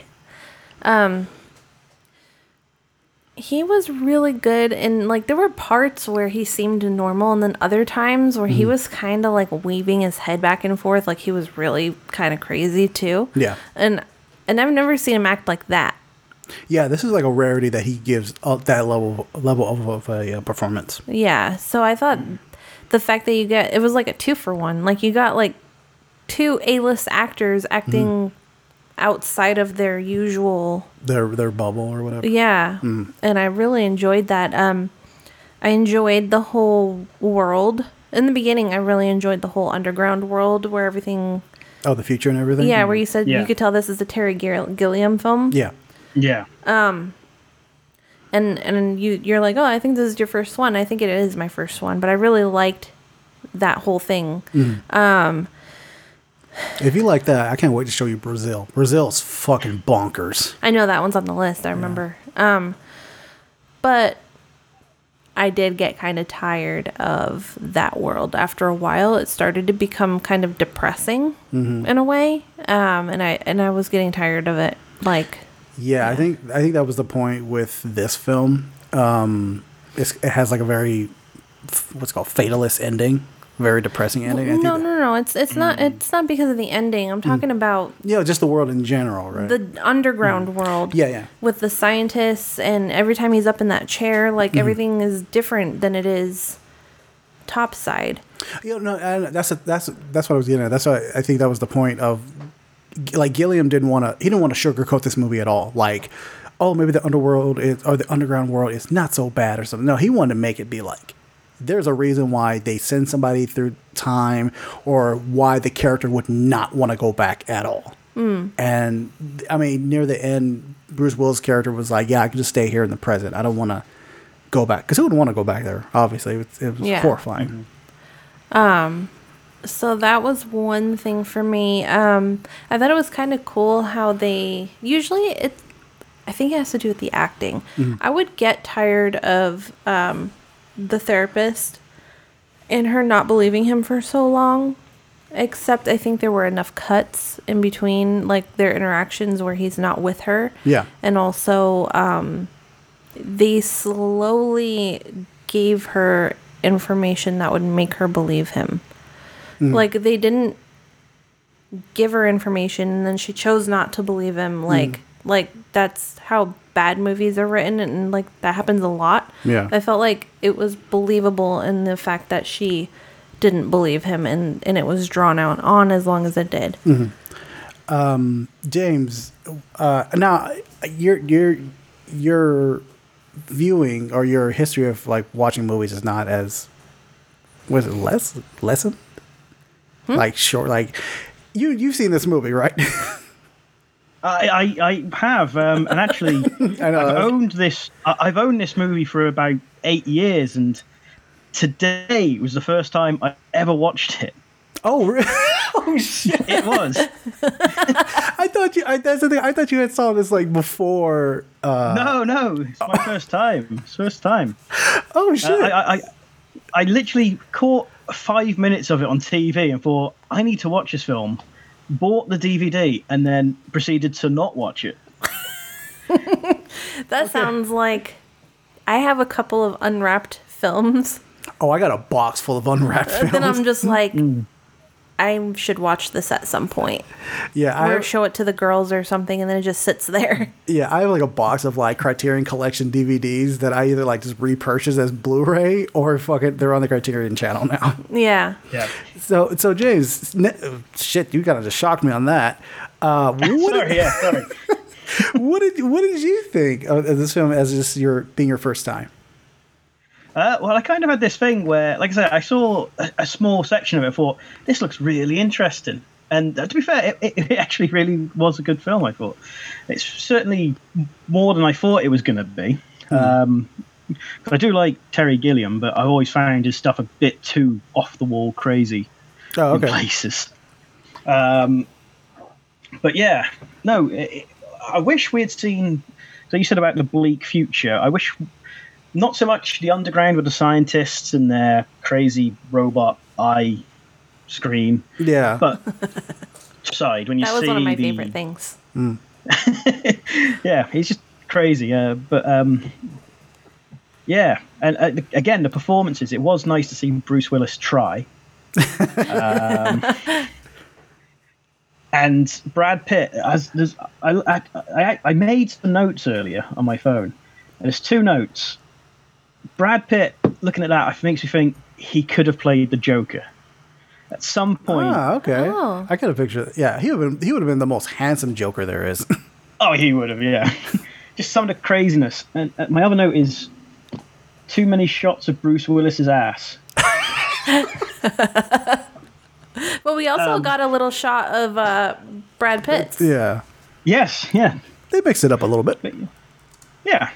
I don't know. I wasn't mad about Bruce Willis's butt because, It surprised me. It surprised me too because he did not have the typical white man butt. He was very toned all through his legs too. Is this what you expect in the conversation today? You're the one who brought it up. So it was. Yeah. Sorry, yeah. So let's go ahead and just talk about Bruce Willis' nice toned body. Yeah. I don't care about the rest of his body. I just like the roundness of his butt. Oh my god. Was there anything that stuck out for you, James, that was really good? Other than his butt. Well, yeah. I really like the scenes in the sort of asylum. Mm-hmm. But it always gives me this weird sense of dread when you have a character in an asylum like that. I don't know why, like One Flew Over the Cuckoo's Nest. Yeah. Things like that always sets me a bit on edge. But I really enjoyed the just the whole him being treated as crazy even though he's telling the truth and nobody believes him. Things like that. Yeah. Again. I think it would have been interesting. Oh, no, sorry, go on. No, carry on. You carry on. I think it would have been interesting if in the film, instead of like there's a couple of parts where you can clearly see that he is traveling through time, like the scene where he's like during like the First World War, I think, or something like that, or maybe it was like Civil War or something. Oh no! I think it's the War of 1917. Yeah, and like other little First World War, whatever you want to call it.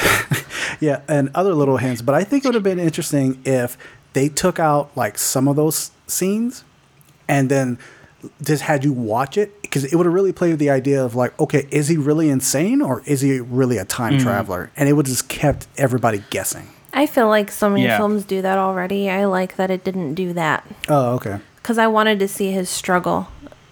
Gotcha. Like, I think that's what made the movie.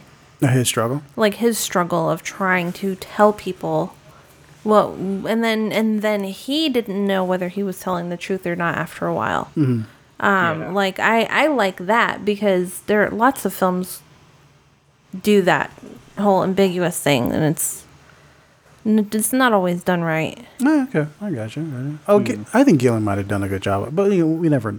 I mean, other than taking the movie and edited it ourselves, we probably won't ever know if it still has like the same impact. Yeah. James, okay, was this your first Gilliam film, or have you seen anything else? I actually haven't. I've only seen bits of, like you say, Brazil. And what was the one he did with Christoph Waltz? Oh, like something Santorum or some shit like that? Yeah. Again, I've seen clips of that, and that's another one I've probably got on DVD somewhere because I saw 5 minutes of it and thought I need to watch that. It's probably on my shelf somewhere over there. So, okay, as this being your first kind of really Gilliam type movie, like, would you be able to stick around for any of his other type films like this or Fear and Loathing in Las Vegas or like his type of like direction? Yeah, definitely, yeah. Like I said, I get the impression based on what I've seen of the others, this was a slightly simpler film. Like I say, obviously the future scenes were a bit more crazy, but obviously this was very much a grounded film, just going around normal city streets and bits like that. But yeah, no, I'm definitely interested in seeing some more. Yeah, I thought it was really good how he didn't hold back on like the filthiness of this world. Like it's almost like how you looked at the future and then you looked at the past. If it was like snowing when Bruce Willis was like in 1996 with nobody in there, like nobody around, you would swear it was like the exact same setting because it seemed kind of like dirty and grimy, like just the way how everything was. One thing I have to really give credit to the writing is how it really plays with the idea of like Bruce Willis if he is really crazy, like the voice he kept hearing over and over speak to him, and you didn't know if he was hearing it like outside or if it was like internal. And then we got that hobo guy that the voice, that's where the voice is coming from. But even when what's her name, Madeline Stowe. Yeah, Madeline Stowe, when she when she confronts the homeless guy, he's like, I don't know who the fuck you're talking about. Yeah I agree. Yeah. What did you guys? I want to hear what's your guys' take on the ending, though. I like that it ended that way. It was a bit bleak, but it sort of had to happen that way. Yeah. I kind of... It's like that whole thing. You can't go back and change the past. Yeah, the past has already happened. And that made me remember something I should have brought up in Tenet. Okay. The whole thing is like you can't change the past, and his whole thing was he wasn't trying to change the past. He was going back to observe. To observe, yeah, to get information for them on like how to fight the virus. Like how to fight the virus, you know, like who did this and all these things, and they didn't they knew the whole time. The people in the future? Yeah. Yeah, they eventually did figure it out. And they sent him anyways because he was going to be the one to kill or try to kill the guy. Yeah, James, what did you think about that? I mean, you said it was bleak, but can you go into a little bit more detail? There was a point when I was rooting for him, and I thought, you know, I want Bruce Willis to have this happy life he wants. Yeah. Yeah, but I got the impression that because his friend from the future shows up at the end and gives him the gun. Yeah. And I got the impression that was always, it was never intended to shoot the guy. It was always intended for him to die because that's how it was supposed to happen. Mm-hmm. So I thought that was a bit unfortunate. But what do you think about the fact that the boy, he basically saw himself die and he didn't even know until that point where he was the adult? Yeah, he could have done with possibly... I did like that. It could have done with possibly Bruce Willis realising it was him, maybe at younger self. But yeah, it would be kind of a nice way to bring it all full circle. I think it would be kind of twisted if they had like not necessarily a POV shot, but like you can see Bruce Willis' character looking in the direction of the boy and him kind of going, oh, shit. We're not really going, oh shit, but you could have see it on the face, like, holy fuck, I've been meaning to die this whole time. Yeah. Well, like, I'm wondering, is there a point where he looked in the mirror and realized he was the guy from his own dreams? Like, he's getting ready. Yeah, I don't think he ever got a quick look at himself. Well, no, he had to put the mustache on. Oh, that is true. Well, I remember he was even kind of getting confused. Like, he would say, keep hitting the mic every fucking episode. Because you talk with your hands. I know. Yeah, even because like I think what really fucked him up is the time travel amount. Because during the movie he says I forgot who was telling him, but how his brain can't be in two places across time at the same time. Yeah, and I think that was kind of like distorting his memory. He wasn't able to like put two and two together until it was like maybe too late. Maybe he didn't even figure it out as he was dying. Like, oh shit, this was like it. Yeah. Mm-hmm. Did any of you see that coming though? Like at the beginning when they showed him as a kid, up to like the end, was there any point where it was like, oh, he's gonna see himself die, or you put the pieces together before it happened? I'll let James answer first. Oh, I knew it had to play a point sometime. With time travel, it's got to come into play somewhere along the line. That scene had a bigger relevance, but at no point did I think it would be. I think the that wig and mustache was a good disguise. So even I couldn't see it was Bruce Willis. But I knew it had to come into play. I just didn't know how those scenes would play out. Oh, okay. I didn't. I didn't see it coming. However, I think that partially has to do with the fact how comical Madeline Stowe looked running with her hair flying back. Mm-hmm. Like sometimes it just looked funny. I think for a quick second, I don't know if y'all saw this. There's for like a quick second when they show her like running with her hand, and it's like a profile shot, and she looks like she's almost like floating, like if they wheeled her. That's why I thought it looked funny, because she was like, and you could see her on the side, and her hair's flowing back, and she's like, no. It looked like she was like on a dolly. And then all the bright colors, and it's funny because her hair looked more red in a lot of those shots, but then when she dyed her hair, it was blonde.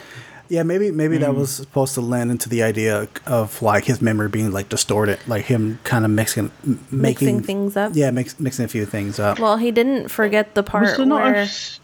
What was that? Sorry, I was going to say, because I'm sure they had a bit when he was thinking of back. He saw Brad Pitt in his dream, his younger self. Did he not hint at that, or? I don't remember that. I remember like they were when he was in the chair and they were asking him like questions. They're like, "Does any of this look familiar?" And they did show like a young Brad Pitt. And he was like, "Oh, I've seen him before." And that's why they were able to like put the pieces together. I don't know if that's exactly what you're referring to. No, I'm trying to remember now. No, I do think I did see him as like a young. I did see him somewhere, but it was like a flash, and you're not meant to stew on it.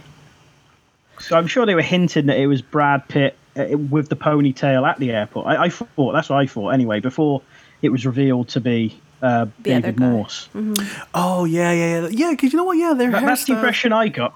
Yeah, because I remember he even confronted him at that party scene, and after that whole confrontation happened, Bruce Willis was like, holy shit, I'm the one who gave him the idea. So he probably was like, oh, like this is it. But it was really what was the guy? It was David Morse instead. David Morse. Yeah. I like how David Morse's character is kind of in the background or like pops up here and there. Mm-hmm. They don't really hit you over the head like, oh, this is gonna be the guy who starts the virus. Mm-hmm. But he has like a very uncomfortable like presence about him. Like, oh, he's probably plotting something. Yeah.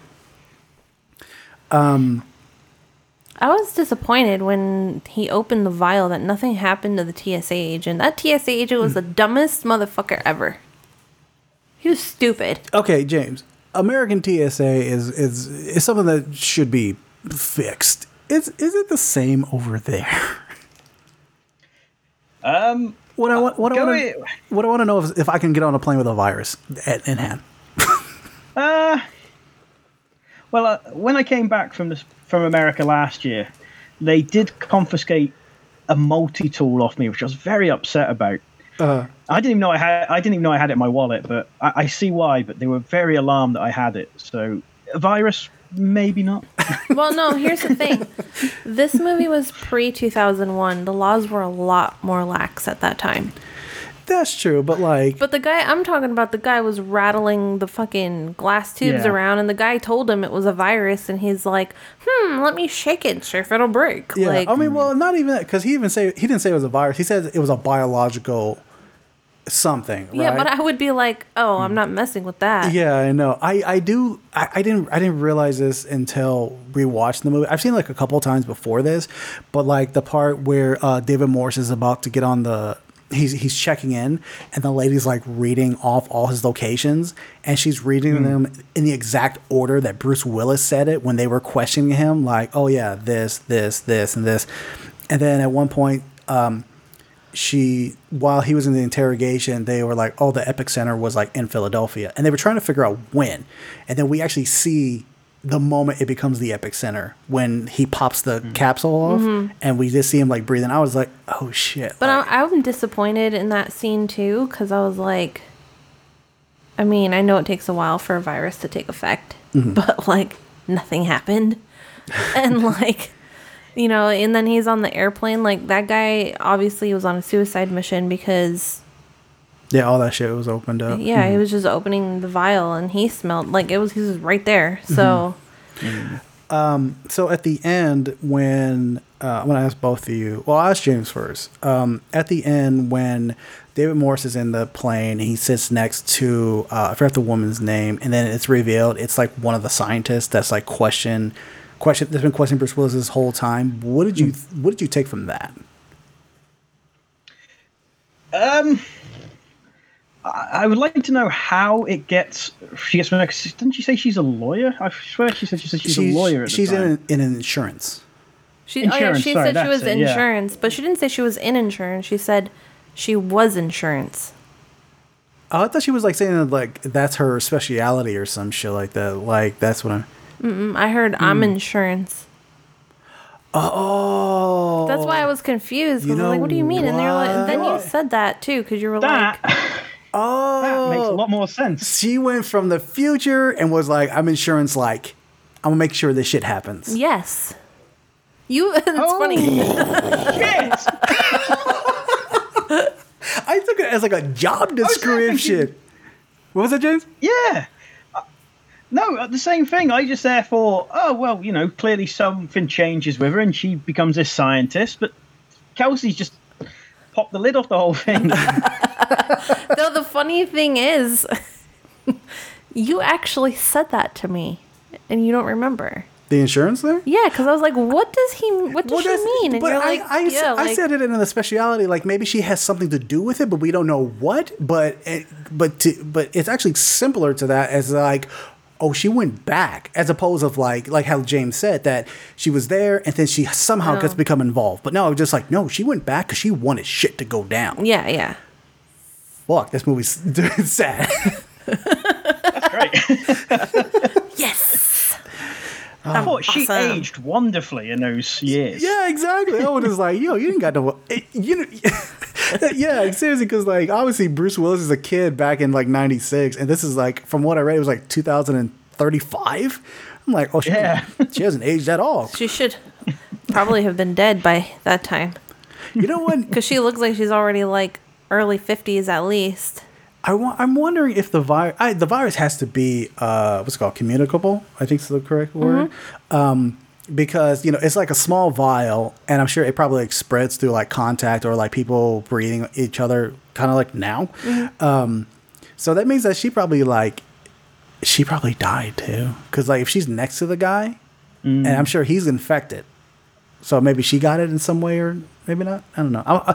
Now that you tell me that, Kelsey, I want her to die. I want her to die. I think that's a younger version of her, which makes that kind of harder to explain. No, it was younger. It was the exact same version of her. Was it? Yeah. Okay. Yeah. Damn. I like that movie more now. Yeah. Okay, so Kelsey, shit, I gotta ask both you guys this question, but I'll ask Kelsey first because I want to hear what James says after. Do you think this film still holds up? Yes. All right. Plus, I like the 90s style that it's got going on with the craziness, and Terry Gilliam, I think, kind of embodies the 90s style of things. Yeah, Gilliam's a man. Gilliam is, for people who don't know, Terry Gilliam is like the only American member of the Monty Python crew. Like, he's like an honorary member. I don't know what that is. What? Look, I can drop a bomb on you guys about what happened in a movie, you know, like I just did, and then like in the next sentence, what's Monty Python crew? Oh my God. I gotta show you that Silly Walk sketch. The Silly Walk sketch. It's a classic. Or the fucking James, what's the name of that sketch with the bird fucking dead and he's like beating the shit out of the bird? Oh, the dead parrot sketch. Yeah, gotta show you that one. Yeah, classic. So James, this is your first time watching it. Do you think it holds up to maybe like today's standards? I think due to the simplistic nature and it being very, very much low tech, I think it does. Obviously, with everything going on now, it's whole. James, can you repeat that? We lost you for a second. Oh, sorry. No, I was just say, obviously, with everything that's going on, it's quite interesting to see all these films about viruses through a different light, sort of thing. And I think, it was realistic enough and grounded enough that, and like I say, simple enough that it held up. I watched it now, and I could be watching a current film, really. Yeah, there's like a Davis Morris type character like walking around walking around the planet, fucking globetrotting, dropping off the. Yeah. Wait. Yeah. I thought it was funny, speaking of what James just said, how they have that green text in the beginning, and it said there's a deadly virus that encapsulates the Earth or something like that in the year 1997. I'm like, they have about 13 years too early. Or no, 23. I said 23 years too early. Yeah. Yeah, I think it still holds up. I still love this film. I mean, like I said, I love even more the fact Kelsey was like, this is what this meant. Oh my God. Yeah, I still enjoy it. It's kind of sad that Terry Gilliam hasn't really got back to the level of like fame that he did have back then. He's had a history of like having troubles with his productions or getting his movies off the ground. From my understanding, it's because they become too crazy. Yeah. But yeah, I still think it's great. Bruce Willis, it does do a great performance. I did enjoy Brad Pitt, but then again, I like Brad Pitt in almost anything. Kelsey's just like a Brad Pitt hater. I'm not a Brad Pitt hater. I'm just like, act. You can't just be in a movie and look pretty and then be like, hey, I'm here. You don't think he deserved that Oscar for Once Upon a Time in Hollywood? Do you want to die? He was very much just playing himself in that. Yeah, I'm not going to die. You know what, though? I watched him on an episode of this one show that the Property Brothers do, because they have like a bunch of different shows. Do you know about the Property Brothers? No. There's a channel called HGTV over here, and basically they're these two twin brothers, and one of them is a contractor, and the other one is a real estate agent. And they both can do each other's job, but that's the role that they chose for the show.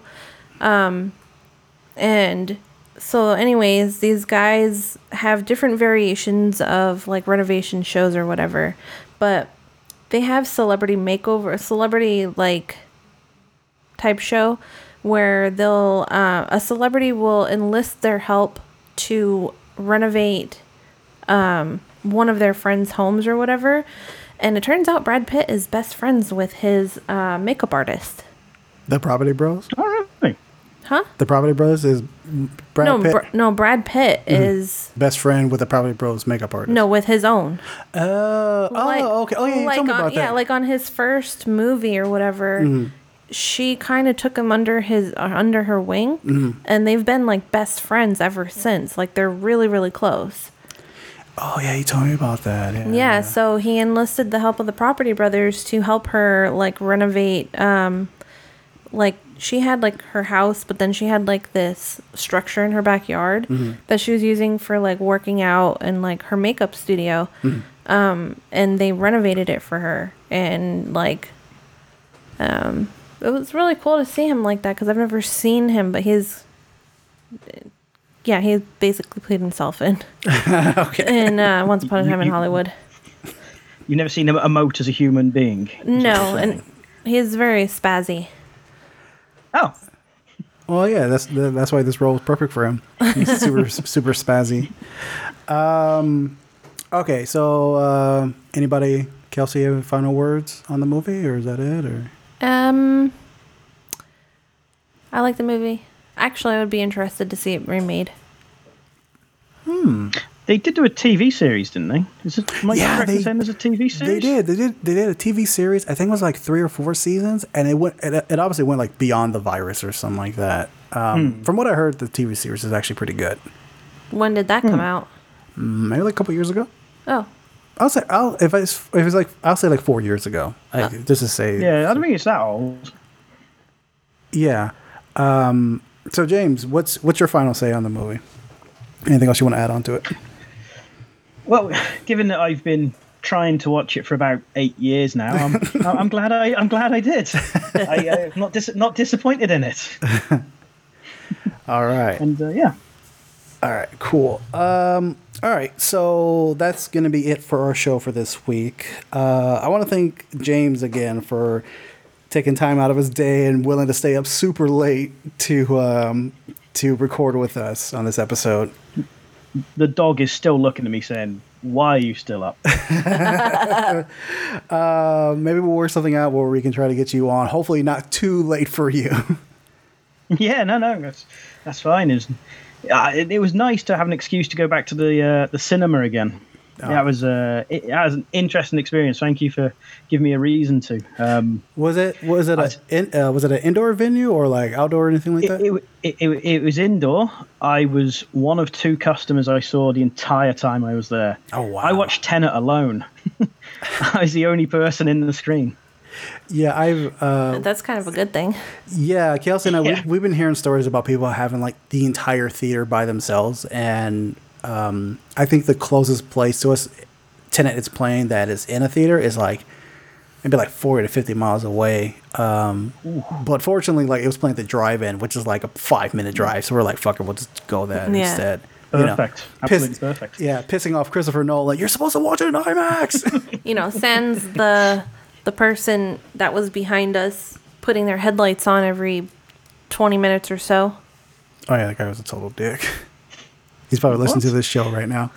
Because we were at the drive-in, so they would put their headlights on. I'm like, why? And it's blinding me. Yeah. And yes. Sorry. No, it's all good. Yeah, so that's going to be it for our show for this week. If you folks want to listen to our past episodes and, of course, this current episode, you can find it on all podcast catchers, Spotify, Podbean, Apple. We're on Amazon Music right now. I don't know why I'm saying like a question. Yeah, we're on Amazon Music. Announcement. I teased an announcement last week. Yeah. So So what the announcement is, I'm actually really happy about this. For the entire month of October, all our geriatric cinematics are going to be either horror or like Halloween theme. Every single one of them. We're going to try to find a connection with like a recent review and some type of monsters theme to connect it. We don't know what it is exactly. We have like an idea of a few I know there's episodes. one that you're not looking forward to. Do you want to say what it is? No. No. Let me just ignore that for at least for the time being. You guys will know which one we're talking about when we get to that episode. So yeah, we're going to want you folks to stick with us throughout the month of October to see what type of like weird connection that we're going to be able to find to a recent review and horror films. So with that, we're going to go ahead and say that our recent review that we got next week is Death of Me. It's going to be released on VOD on October the 2nd. There you go. October 2nd.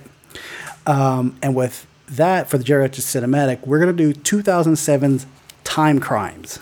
It's I believe it's Spanish. I think it's a Spanish foreign film that is streaming on Vudu for free with ads, or you can rent it on Amazon, YouTube, Apple TV, or Google Play. the hell is that clicking noise? I don't know. Okay.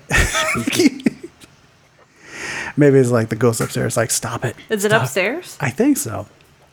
Anyway, so there's that. The topic for next week is staying the fuck out of the temporal pool. That's another word for time travel. No, it's out there. It's outside. Yeah. Sorry about that clicking, folks. We have neighbors with little kids that don't know how to behave. Yeah, shut the fuck up. Anyway, so we are bidding you folks adieu. We hope you guys are being safe out there. Wear your mask. Wash your goddamn hands. Can we please stop this coronavirus? It'd be great. Yeah, please do that before I die. Yeah. And I'd like to stop it now before I die as opposed to like later after. Yeah, we don't want to jeopardize James's life anymore. Well, as soon as it's clear, I'll be back over there. Oh, yeah, definitely. Definitely. Can't wait for that. But before we go, I'm going to leave you folks with a very, very interesting story. When I was younger, I really got into I like to call it salsa phase. I just liked making salsa. It was, my brother bought me what's that thing called? Slap chop or whatever? Oh, yeah. A slap chop, which is like a thing you can chop up salsa. Anyway, I was really into it. Tomatoes, peppers, onions, green peppers, all this kind of stuff, right? You can cut up eggs that way, too. Oh, yeah, that's right. Should have put that in my salsa. But that didn't happen. But there was one time I made a batch, and I remember it tasting kind of funny. But I had friends over and put the bowl out. They were eating the salsa and everything like that. And 10 minutes later, one of them stood up, like shot straight up. Another one shot straight up. All my friends are like standing straight up, and they're like, holy shit, I have diarrhea now. And I thought, oh my God, it's the salsa. So they got up and they ran to the bathroom, all of them at the same time, trying to use the bathroom. And the next thing I said was, leaping, leaping, leaping. Colonics for everyone. All right, you dumbasses. I am a mental patient.